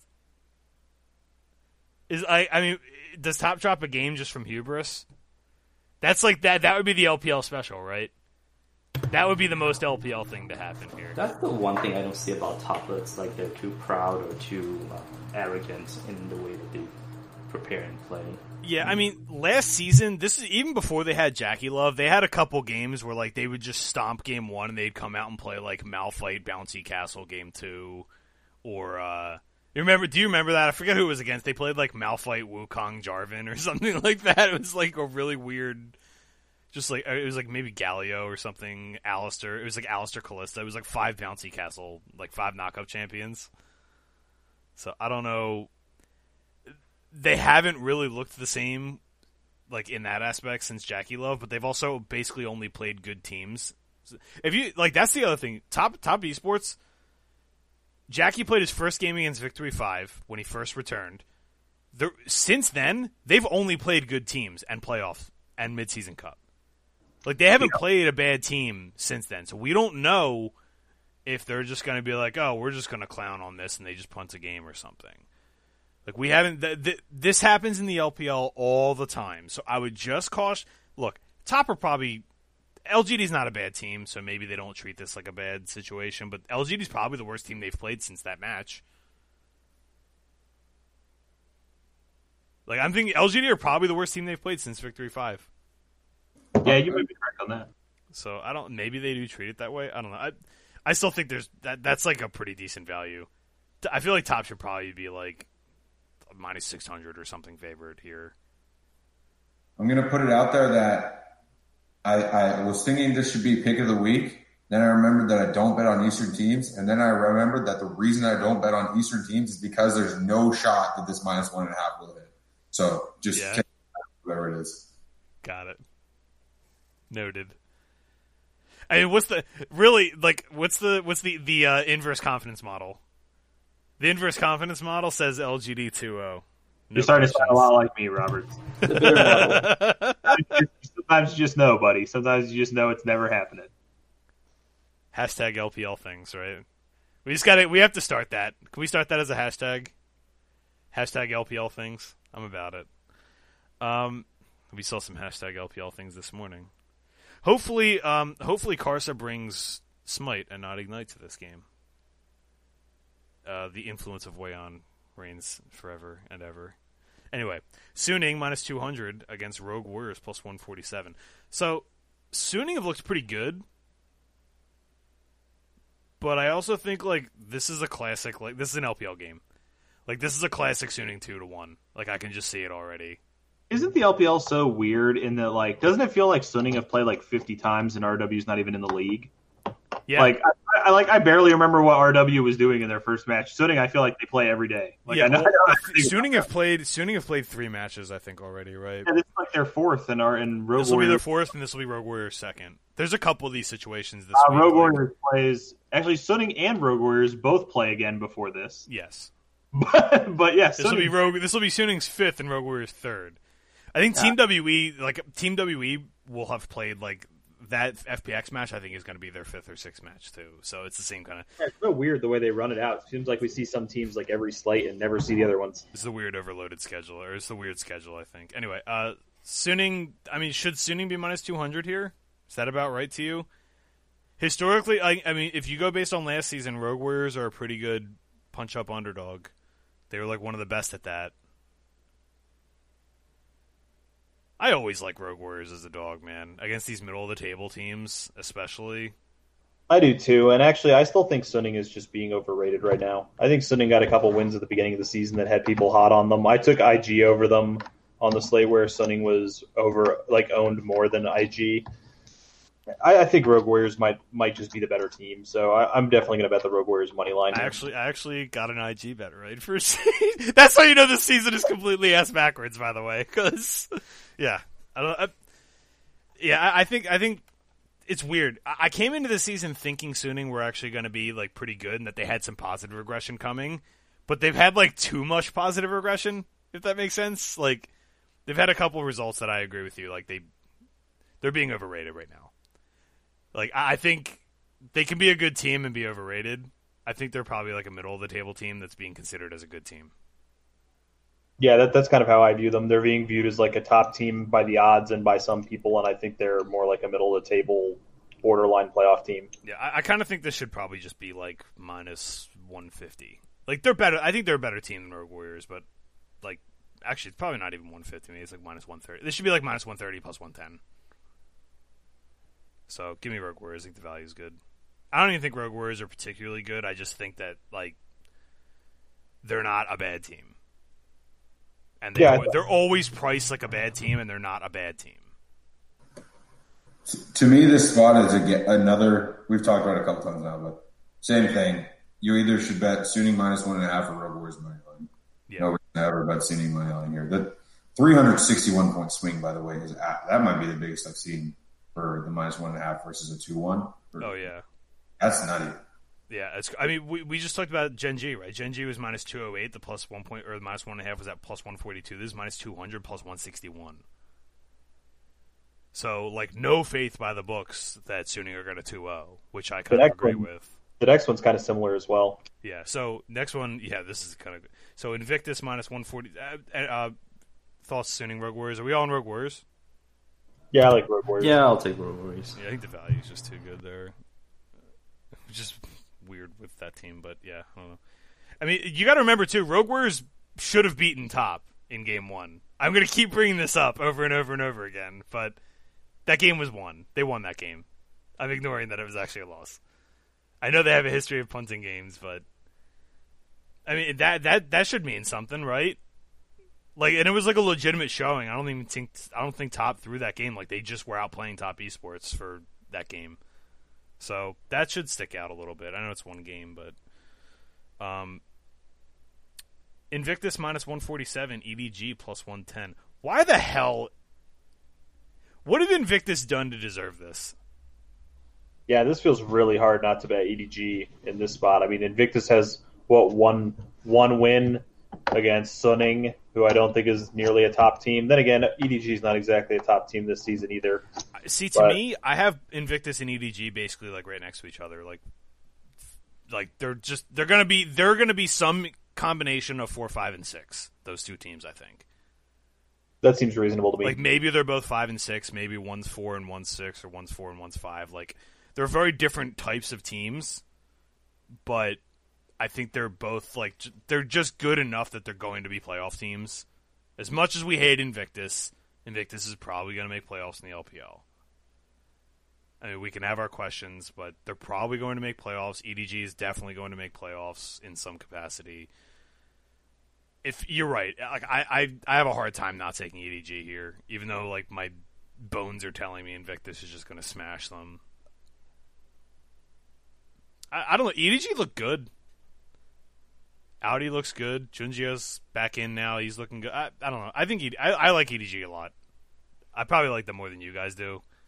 Because EDG are like a not sexy team. That's why. Yeah, you're a bit of an EDG fanboy, but I know. But you know what it is? Like, they're not sexy. That's the problem. Like, they're not. They're not utterly smashing people. Sexiness factor aside. I'm sorry. Just sexiness factor aside. The last memory I had of EDG was me tweeting out, Game 1, they're always going to come out winning. Game 2, they find a way to look their absolute worst. They eventually won that game, but I can't even remember who it was. But that just stood out to me how EDG lacks that consistent wanting to win, I think the issue with EDG is that like they're in this weird zone where like they're clearly not as good as the top teams.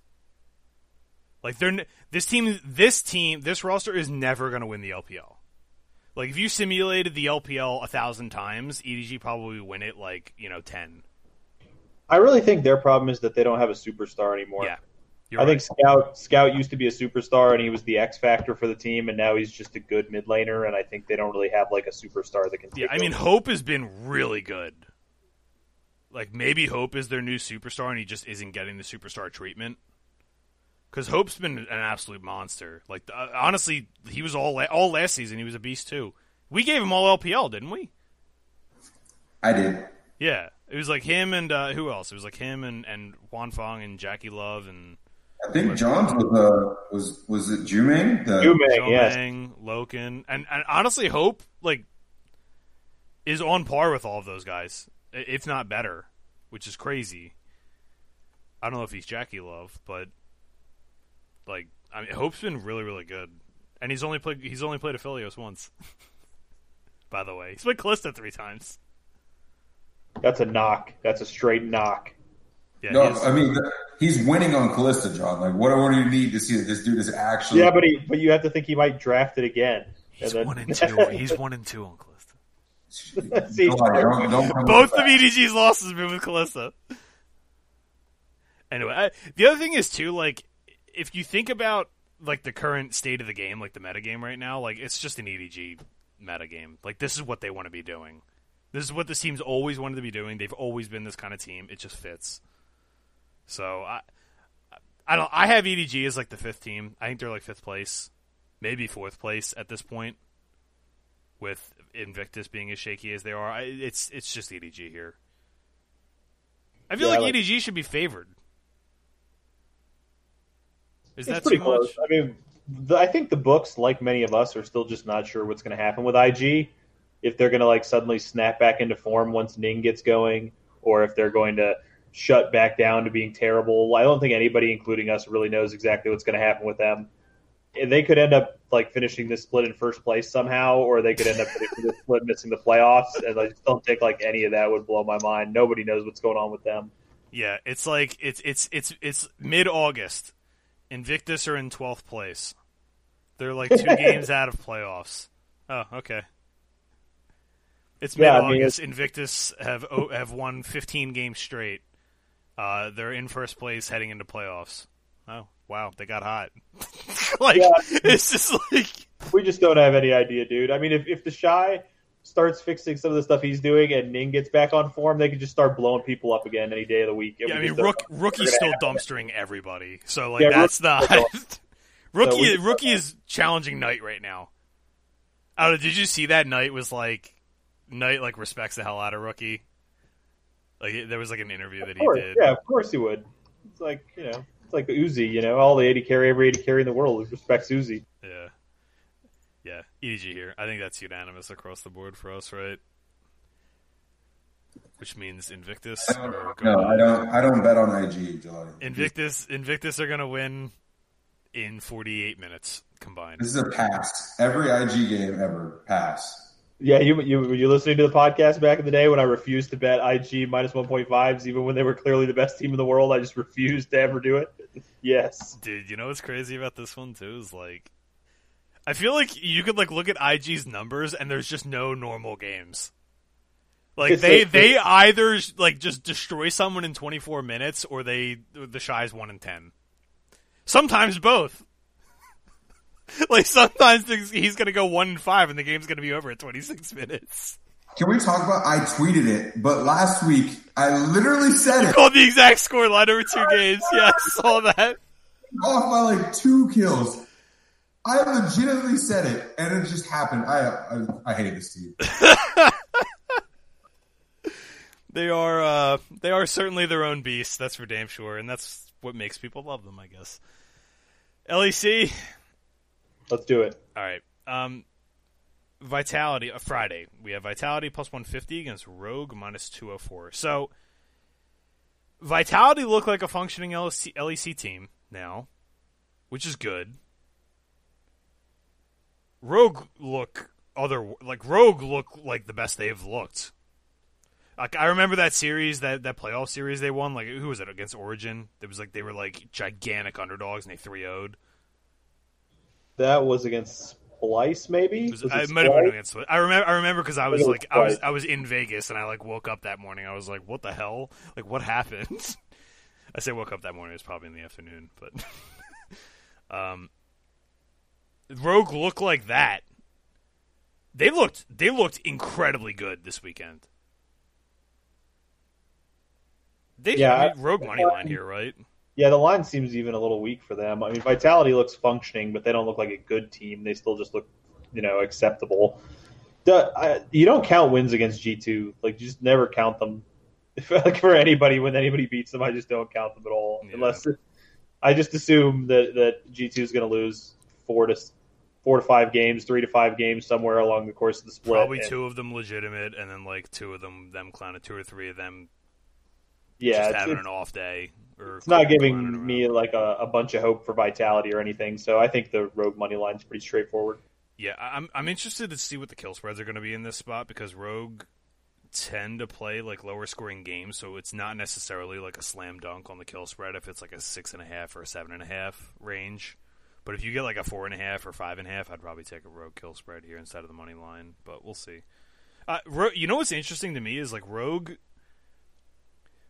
used to be, like, over the last year or so, they've just been the team that plays the comp that they're given, right?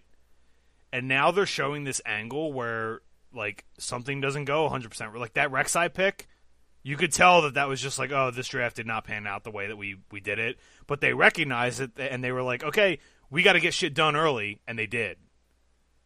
Inspired's been nuts. He blew me away this weekend. He was really good in all their games.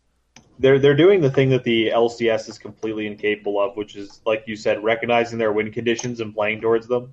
I'm so tired of watching LCS teams draft Olaf and just knowing they're never going to be in a lane. Or at least, like, or never recognize how you lose. Yeah. Like, that is just as important. Is, like, recognize how you lose a game.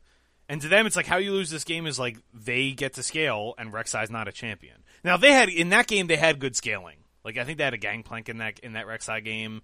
But, like, it was like, okay, this game is going to be a bot game. Like, it's just going to be camp bot. And they did. They just played to it. It's like, oh, this made sense. Just do the thing that makes sense. Inspired's just had, like, the read, too. He's looked really good.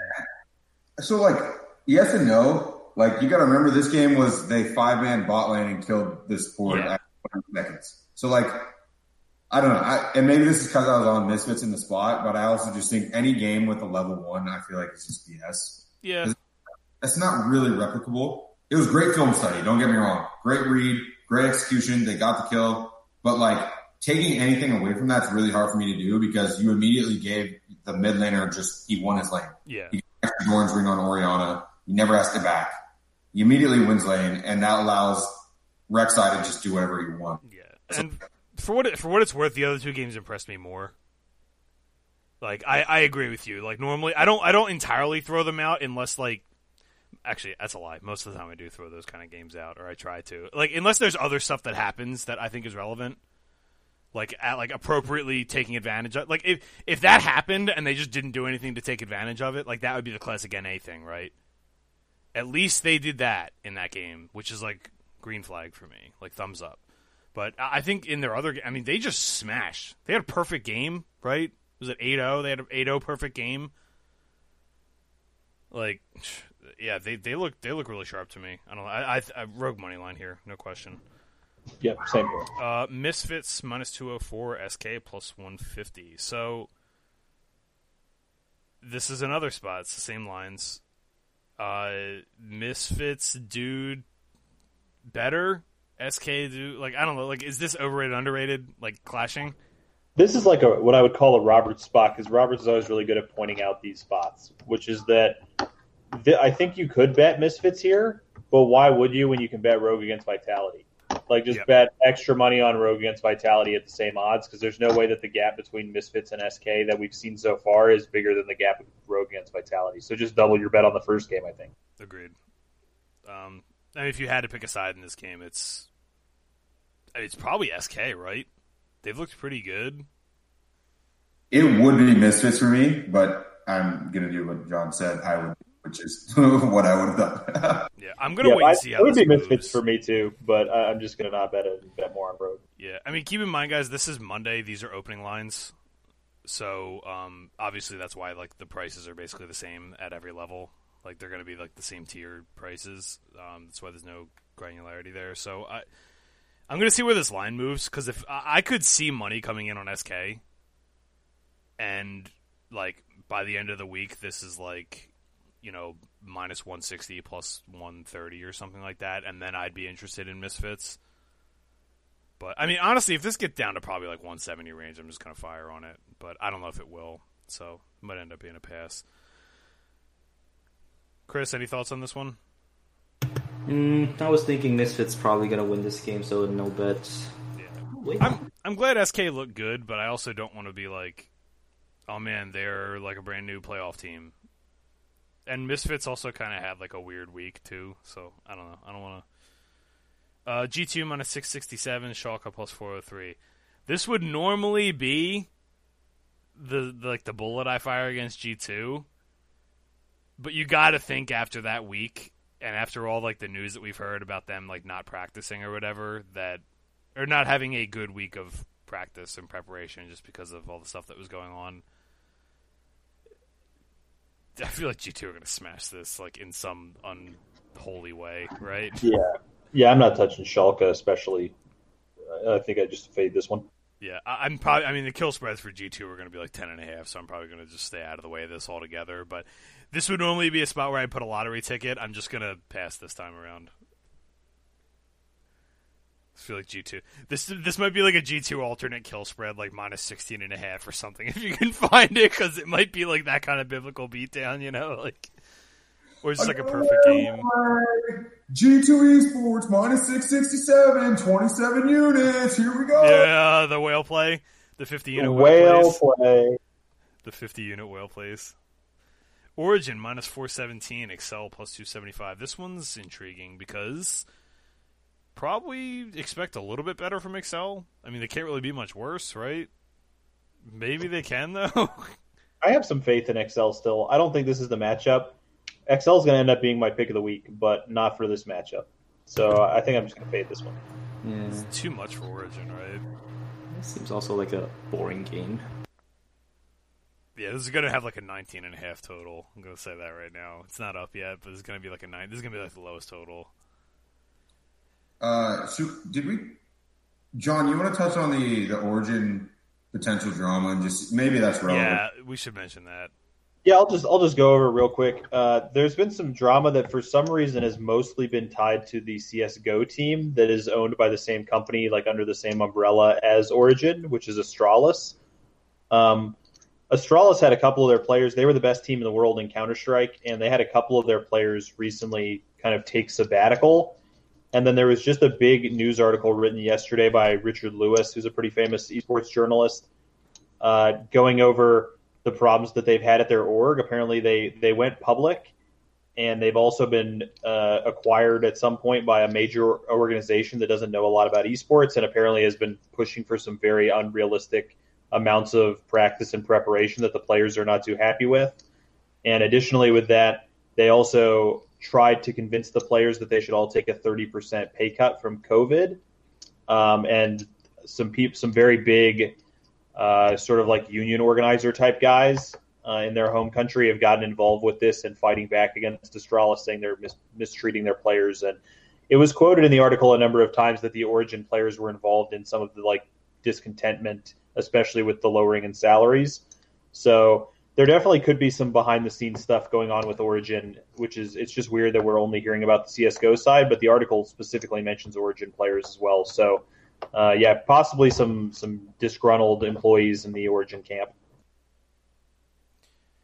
Yeah, I mean, obviously that's worth noting because Origin. I mean, we don't want to extrapolate too much from 3 games, obviously, but Origin made some really uncharacteristic mistakes this weekend. In the one game they tried, was it Echo? Nukeduck tried the Echo out. They tried like this weird, like hybrid split push team fight situation that they just like misexecuted on. But I mean, the one thing with Origin was you could sure as the sun was going to rise in the morning, they were going to have good macro and make the right decisions in the late game. They were so good at that. Whether they were ahead, behind, it didn't matter. They were very good at that. And like 2 of the games this weekend, they were either outplayed in situations or just made like really bad mistakes. So maybe this is playing in, or maybe I don't know. Maybe it could just be a factor. I don't know. I'm definitely not betting Origin here. That's for damn sure. Yeah, I would just say like one of the reasons I was on SK. That's like a very very hidden reason is players are still playing online, and Origin's the only team that's not in the same city as everyone else. So I think honestly that has some hidden issues. I don't know whether or not that's true. There's no way for me to actually test it, but be something. And then just the other thing that's just notable is like Alfara's champion pool is still really annoying. Like he plays Aatrox and Renekton and he loses. Wow. He plays Gangplank and he smashes against the best team in the world.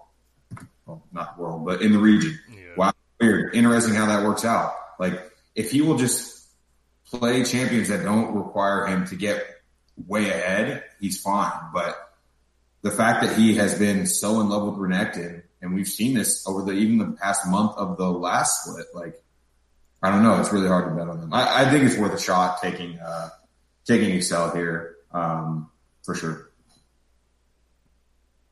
I'm just going to quickly pull Renekton's win rate.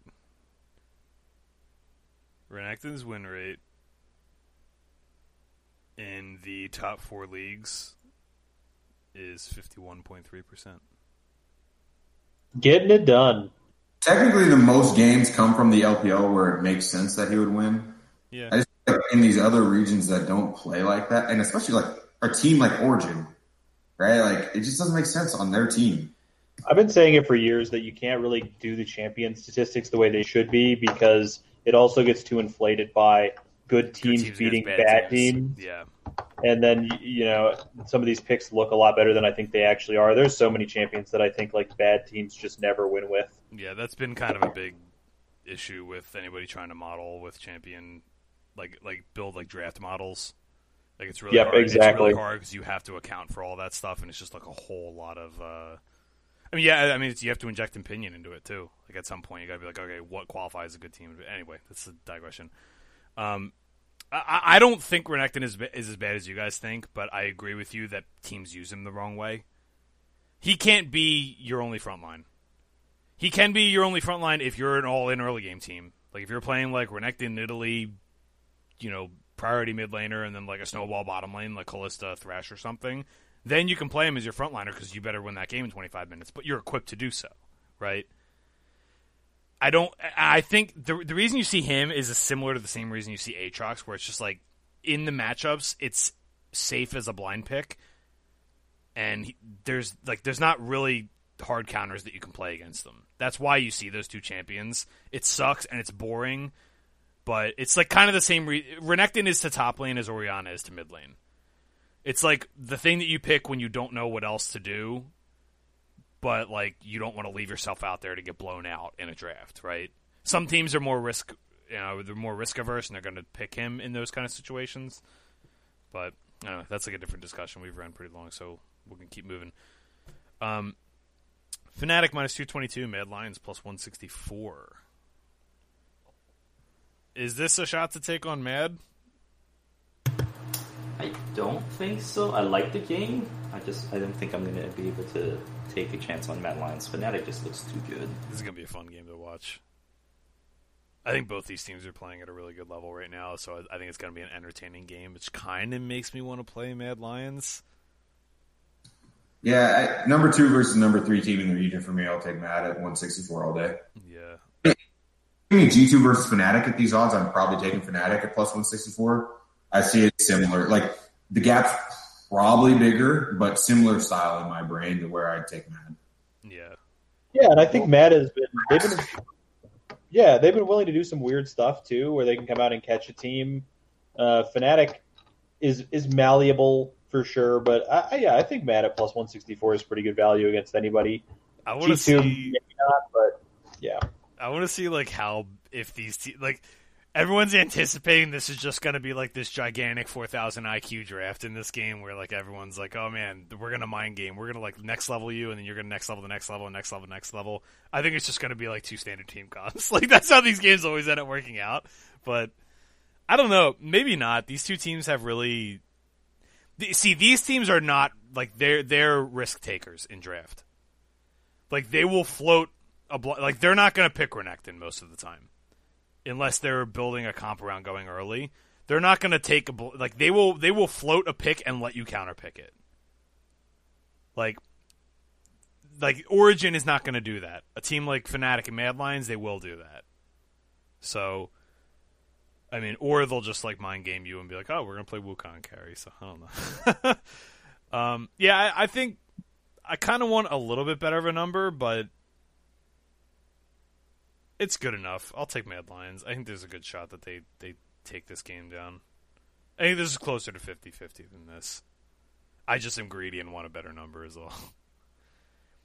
Saturday, SK minus 149, Excel plus 112. John, I know you already mentioned this one.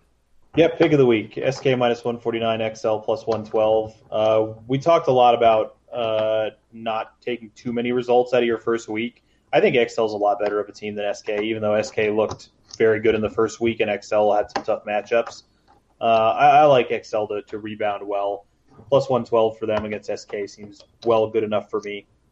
Yeah, I think this is a big overreaction to week 1. Mostly on the SK side, but it's kind of both, right? Like, there's no way this gets to XL plus money if XL didn't lose the way they did. Yeah, and I mean, SK was a plus 400 team against everybody in the league last season in every matchup. It's a little hard to believe that they're a minus 150 team against a potential playoff team here. Yeah, I mean, SK do look better. Like they look like significantly better. I want to give them the credit they deserve, but they shouldn't be minus 149 favorites against like. Yeah, that's how I feel. Team.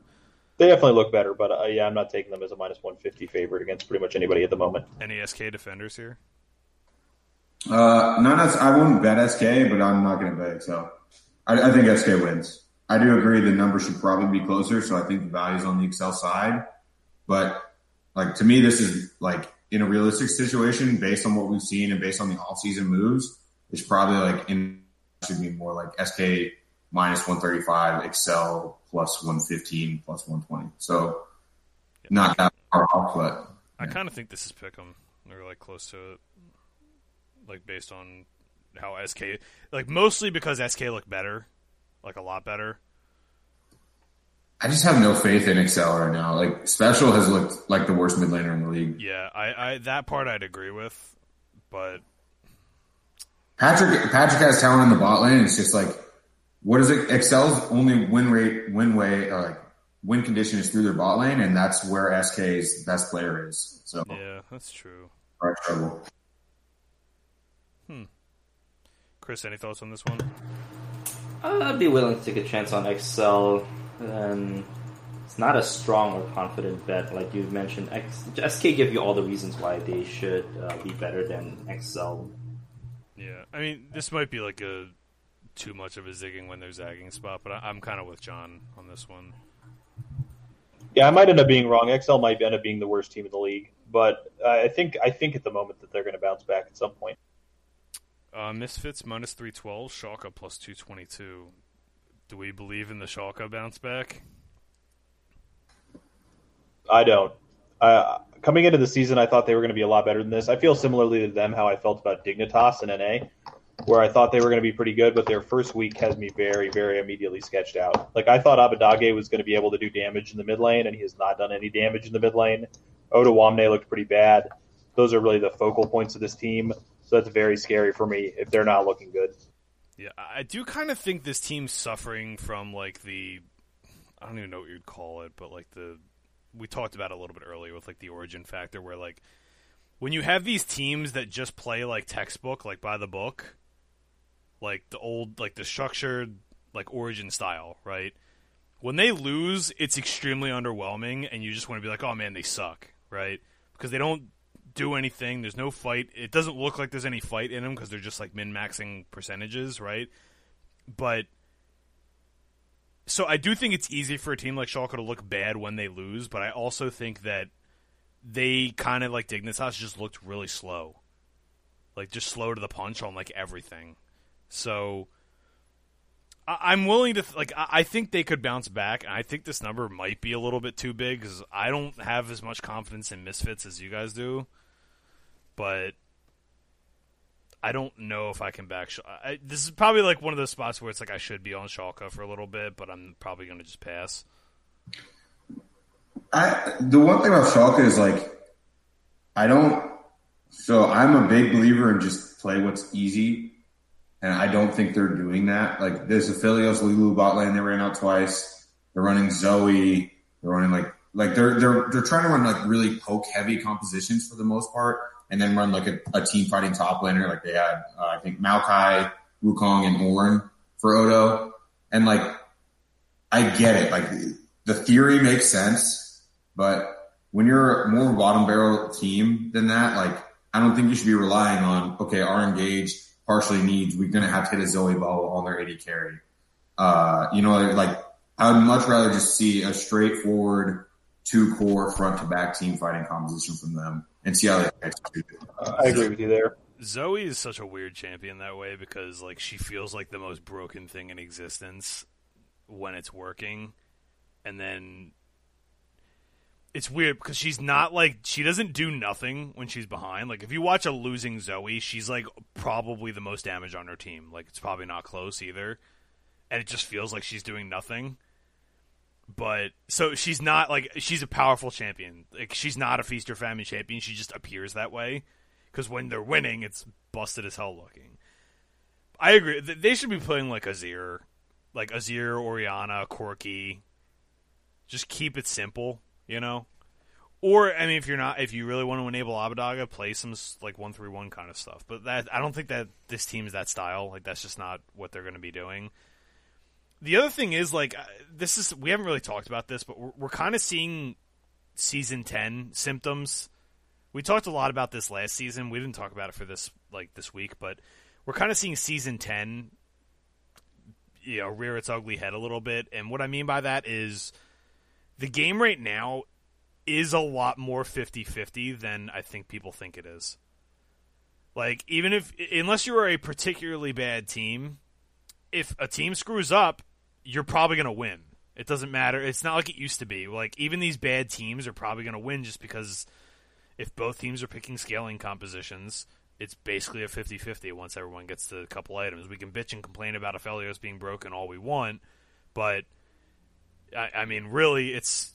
when you have Aphelioses and Orns running around, and Oriannas and Azirs and all this different, and Wukong even, like when you have all this stuff running around, they're so powerful that it just takes like one botched fight or one missed team fight or, a smite steal on a Baron or something like that. Like, I think games are a lot more 50-50, especially in these best of one regions than, we maybe give credit for. So... And Schalke are the kind of team where fundamentally they're pretty sound for the most part. Like, that's what they were good at. We called them, like, Baby Origin. So if Misfits have a weird opening, Schalke are probably going to close the game cleanly. So, I don't know. I'm probably going to take some Schalke here. Like, the other thing, I just looked again. Like, so their drafts, like, they're leaving open Aphelios and Ezreal and just taking whichever. And, like, it's tough to do that right now, I think. You're still leaving two strong champions up, and like both times they gave up Ezreal Yumi. Yeah, and that's kind of a death sentence. I kind of think it's going to be interesting to see how the world adapts to this metagame. I mean, also, I don't know if we're going to be on patch 10.12 this week. I think we are. There's some Varus nerfs. I don't know if they're going to be relevant or not. They took a 0.1 off his scaling, which is bigger than it looks, but probably not big enough. He's probably still going to be a good champ. He just might not be like first pickable. But what's cool is like we already started seeing some adaptation to this, right? Like we saw Mad Lions leave the Varus up and take the Hecarim, just take something that can kill him. You can basically force the bottom lane to take like Tahm Kench, right, or Thresh. It's exploitable. Anyway, that's a different topic. Vitality plus 164, Mad Lions minus 222. It's probably going to be a Mad Lions kill spread, probably. Yeah, just a no bet for me on that one. Same here, no bet. I was going to try to power through these, so chime in if you guys have thoughts. G2 minus 312, Rogue plus 222. Rogue look really sharp. This might be a good lottery ticket to take. G2 kill spread. Yeah, this feels like the matchup that G2 shows up for and destroys after Rogue is like undefeated. I don't think I bet this one at all. Yeah, you're probably right. Fnatic minus 185, Origin plus 139. Feels like Fnatic should be bigger favorites, especially after Origin lost, right? Yeah, I mean, Origin did beat G2, but like I said, I just generally don't give teams credit for beating G2 the way that I maybe should. I just assume that for the most part, G2 screwed up if they lost. I mean, I think Origin outplayed them in that game. They played Tahm Kench on Mickey, though. They just lost. It was just over.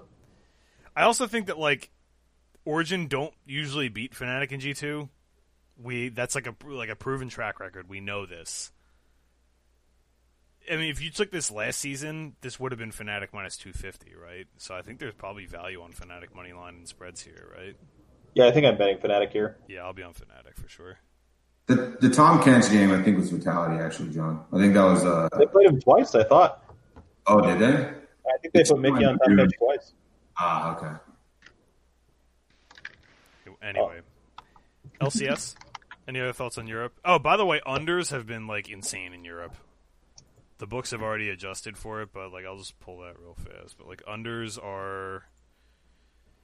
The under went 9-1 this week in kill total. Which I don't think surprises anybody when you look at how some of these games played out. But if you look at like Europe's kill, I'll just like Europe's kill totals. Like I'll just average these out real fast. While you're doing that, you were right, Josh. They did play Tahm Kench twice, but it wasn't the Origin game. It was the other two games. Yeah. So Europe had an average kill total of 24.8. Obviously, that's factoring the halves, but give or take 24 was the average kill total.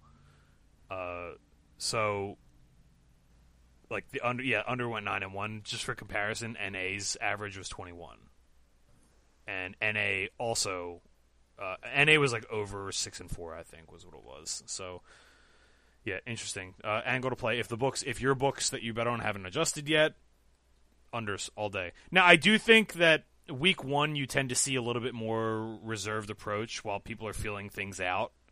You have usually like 1 or 2 teams are like dynamos and they're throwing out curveballs and everything, but for the most part, everyone's kind of feeling things out. So I think it'll loosen up a little bit in week 2. So keep an eye out. If the numbers over adjust to like 19.5, 20.5, stuff like that, then you can take overs again, I think. LCS? Ready for the best region? Oof. LCS has looked maybe even worse than previously this year so far. Yeah. At least we have a couple middle-of-the-table teams stepping up, it looks like Golden Guardians. Immortals TSM is off the board currently. That's the first Friday night match. Probably TSM Smash. Golden Guardians minus 149, CLG plus 112. Golden Guardians are going to smash CLG, right? Yeah, Golden Guardians are going to be big for me this weekend, I think. I'm definitely betting them against CLG. CLG look bad. I mean, they beat Immortals, but that was one of the worst games I've ever watched. Kind of wish I could wash my eyes out from that one. You don't give anyone credit for beating Immortals. Not this roster. I just can't. I just think, like, ignore the teams. Like, take the nameplates off those teams. Watch that game. It was a clown fiesta. Like, not in a good way. It was pretty awful. It looked like a platinum solo queue game. Trust me, I've been there. Like, that's... dude, am I going to make Golden Guardians my pick of the week laying money? Like, what the hell universe is this? I might actually do that. Yeah, that's a completely reasonable pick of the week as far as I'm concerned. 100 Thieves plus 128, Liquid minus 169. I also like Liquid here. Yeah, I think Liquid in general is not getting the respect they deserve in the books, so I think they're going to be some good bets for a while. Yeah, I don't even know for a while. I feel like there's going to be a correction after this week. I feel like people forgot that Liquid is the most dominant team in NA history, and the only thing that's changed is they switched from an AD carry who was not performing well to a different AD carry who's performed fine. Like, yeah. That's really, they're the most dominant team in the history of the league, and they're minus 169 against 100 Thieves. This would be like if G2 had, like, 4 of the same play. I mean, G2 is a little different because they're, like, highly synergistic, but, like, this would be like if Origin had, like, a different AD carry that was, like, pretty good still. Yeah, and they were playing against Vitality or something. I mean, not that 100 Thieves isn't quite Vitality, but yeah. I mean, look, I don't like 100 Thieves. Like, I think they're in that like playoff conversation because everybody is in North America. But like, I mean, I was more bearish on them than you guys are. I just think I think Ryoma is a liability. Like, I know he got a little bit better, but I just think he's just a giant liability on that team. Meteos, I think, actually looked okay. I know he looked. That game they were behind against, it was a Cloud9. They were just getting completely obliterated. It seemed like he was doing nothing, but he was actually keeping up in experience, which is really hard to do when you're getting shit on that bad. So I give him credit there. Like, he's doing a lot of the right things. And the good thing with 100 Thieves is that this is a Meteos meta. Like, he plays these kind of champions. So maybe there's something to that, but I just think Liquid are going to stomp. Liquid are probably going to win, like, 13 games, 14 games. I'm really high on Liquid. I think they're really good. Yeah, I think if they look that good right away, then I think it's a good sign. That was like my biggest concern was that they'd start slow, maybe. I think it's a TL bet, but just note that last time these two teams played, Someday beat Impact so bad that the rest of the team had no chance of winning. Yeah. And after that was like week 8, right? Yeah. That was like Team Liquid. Like, after that, they had to win every game, I think, to make playoffs. I'm pretty sure. Like, yeah, I don't know. I just know he beat him so bad with Aatrox that it was horrible. So that's, again, will continue to be their win condition for 100 Thieves. FlyQuest plus money plus 112 against TSM minus 149. So I think FlyQuest. I agree with you, Josh. They kind of impressed me this week, but. If you go based on, like, preseason rankings, like how we had these teams, like, tiered out, this is a slam dunk TSM bet, right? I just don't trust it yet. I guess I don't know. I'm probably just going to pass this game. The TSM value might be too good to pass up, though. I feel like you're probably not going to get this kind of number on this team the rest of the season unless they turn into a dumpster fire.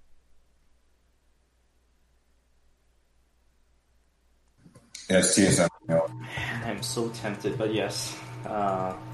Cooler heads will say TSM should prevail. Right. Yeah, it's an interesting one. It feels like you should bet FlyQuest, but I think we all kind of have the same inkling in the back of our mind that TSM is going to start looking better as things go on, and that FlyQuest probably shouldn't be a favorite over TSM if they're performing at a reasonable level. Might just be one I sit out on, to be honest with you. Yeah, I'm probably going to end up passing this just because, like, FlyQuest did look pretty good. That Cloud9 game spoke to me a lot. Like, they had such a good start in that game, but it's just like, dude, Cloud9, you make, like, one mistake, and it's just, like, AK gold lead out of nowhere. Like, it's insane how they do that. Speaking of Cloud9, minus 278 against Evil Geniuses, plus 200. It's tempting as a bullet to fire, right? Like, this looks like a good spot for EG, plus 200 on a good team in a best of one. I just don't want to get in the way of this Cloud9 team, dude. They're so good.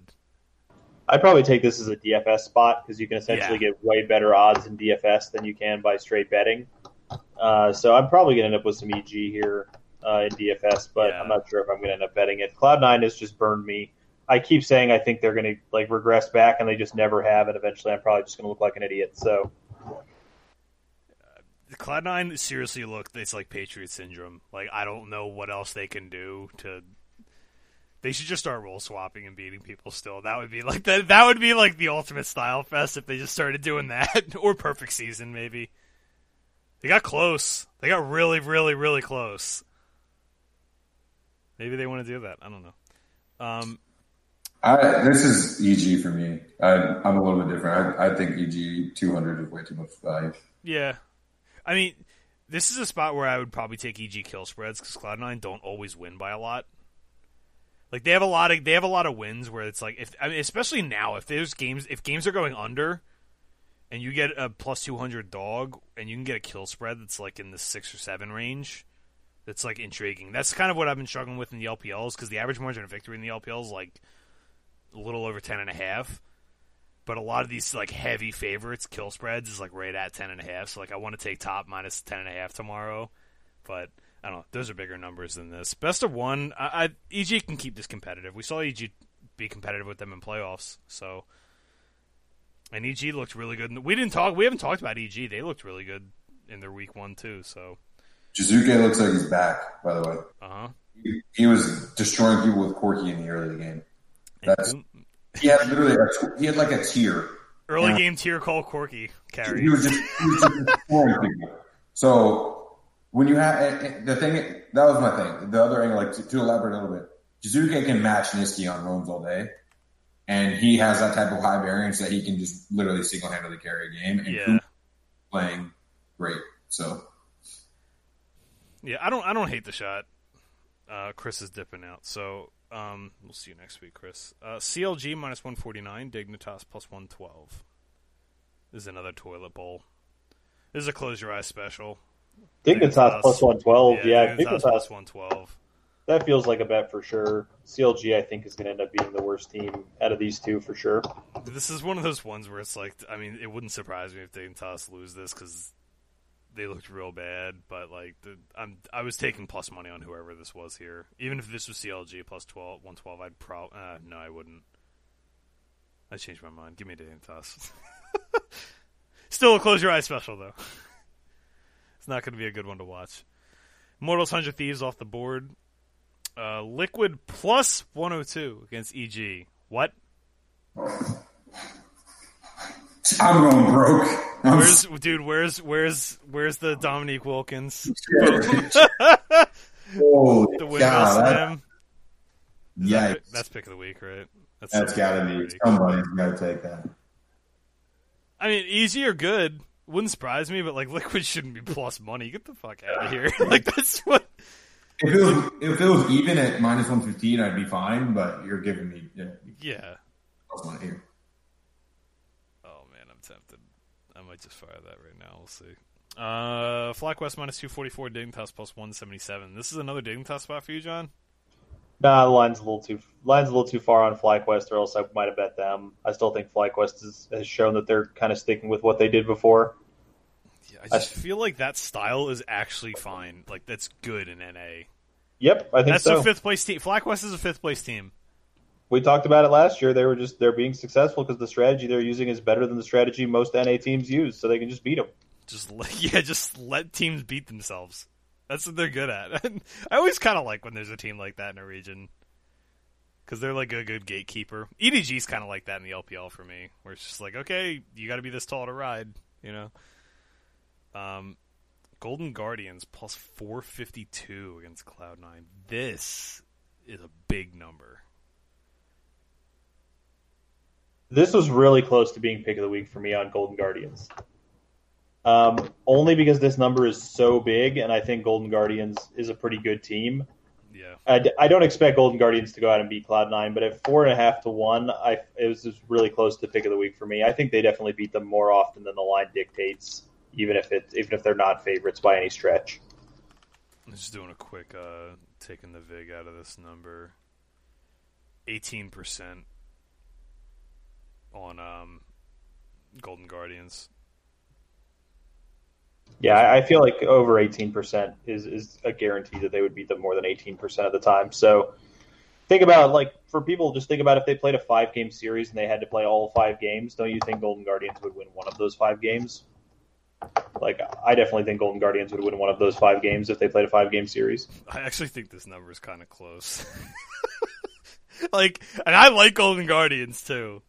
I think almost any team in the league, if you gave them a straight 5-game series back to back to back, and they played all 5, that almost every team would get a win, most likely. Yeah, I mean it's hard because I think it's like close. This is the kind of number where if this was a 5-game series, I mean obviously the money line would be huge, but like the minus 2.5 would be like even money because like that's what it's like a 2% edge or whatever you want to call it that, but like. Yeah, and to take one game in a 5-game series is like roughly 20% or whatever. So, I don't know. I'm getting lost in the numbers. So, I don't hate taking a shot on this, but I'm probably just going to pass. I don't want to get in the way of this team. I'm betting Golden Guardians for sure. That's fair. Totally understandable. I think as a rule, you have to bet anyone plus 400 or worse, and it'll be a best of one. Like, just it'll pay out in the long term, right? I think you guys agree that it'd be profitable long term to do that. I would have to pull. I could actually pull this. I'd probably have to avoid. I would still probably avoid like the worst team in the league versus the best team in the league. But here we have a team who's like a middle of the table team against the best team in the league, and at that odds, it's like giving me Golden Guardians are being priced like they're CLG. Yeah, it's like giving me Mad Lions against G2 at plus 452. Like, I'd take Mad Lions for sure. I see. I actually think this is more like a Rogue or Misfits, like one of those, like the next tier down. Yeah, Misfits might be a better example. Yeah, but if you gave me Misfits plus 452 against G2, I'd probably take that. I actually think Golden Guardians compare pretty favorably to them too, like just in how they're built and everything. But yeah, I think this team, I mean, they're going to be a good, I can see Golden Guardians being a good punch-up team. Like, I think of these middle-of-the-table teams, they're going to be the ones that, I could see them taking, like, 2 or 3 games against the top of the table, like, over the course of the season. Like, between, like, EG, Cloud9, Team Liquid, I could see Golden Guardians just spiking a game here or there. So, yeah, I think they have a much better chance of spiking a game than, like, FlyQuest does. Right?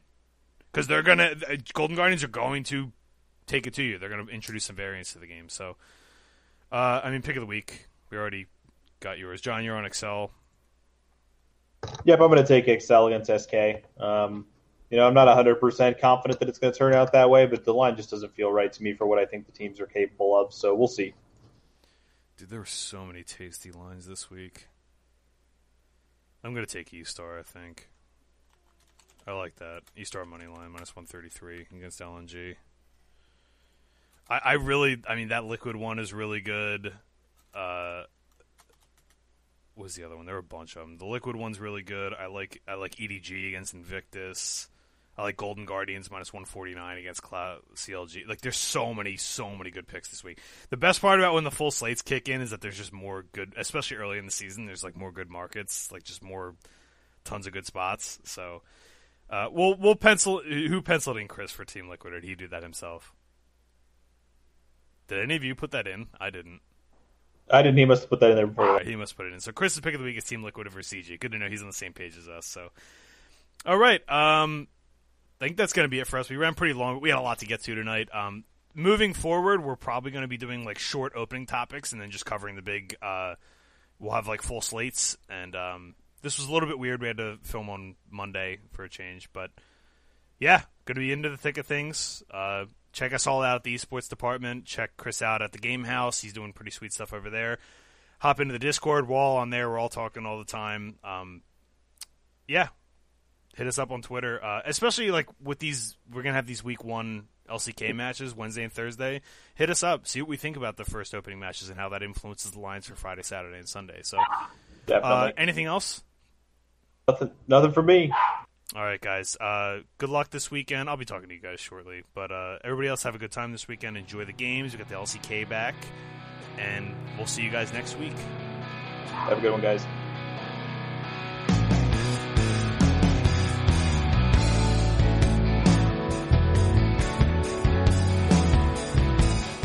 The Gold Card podcast opening theme is Clouds by Harvey and the Hendersons.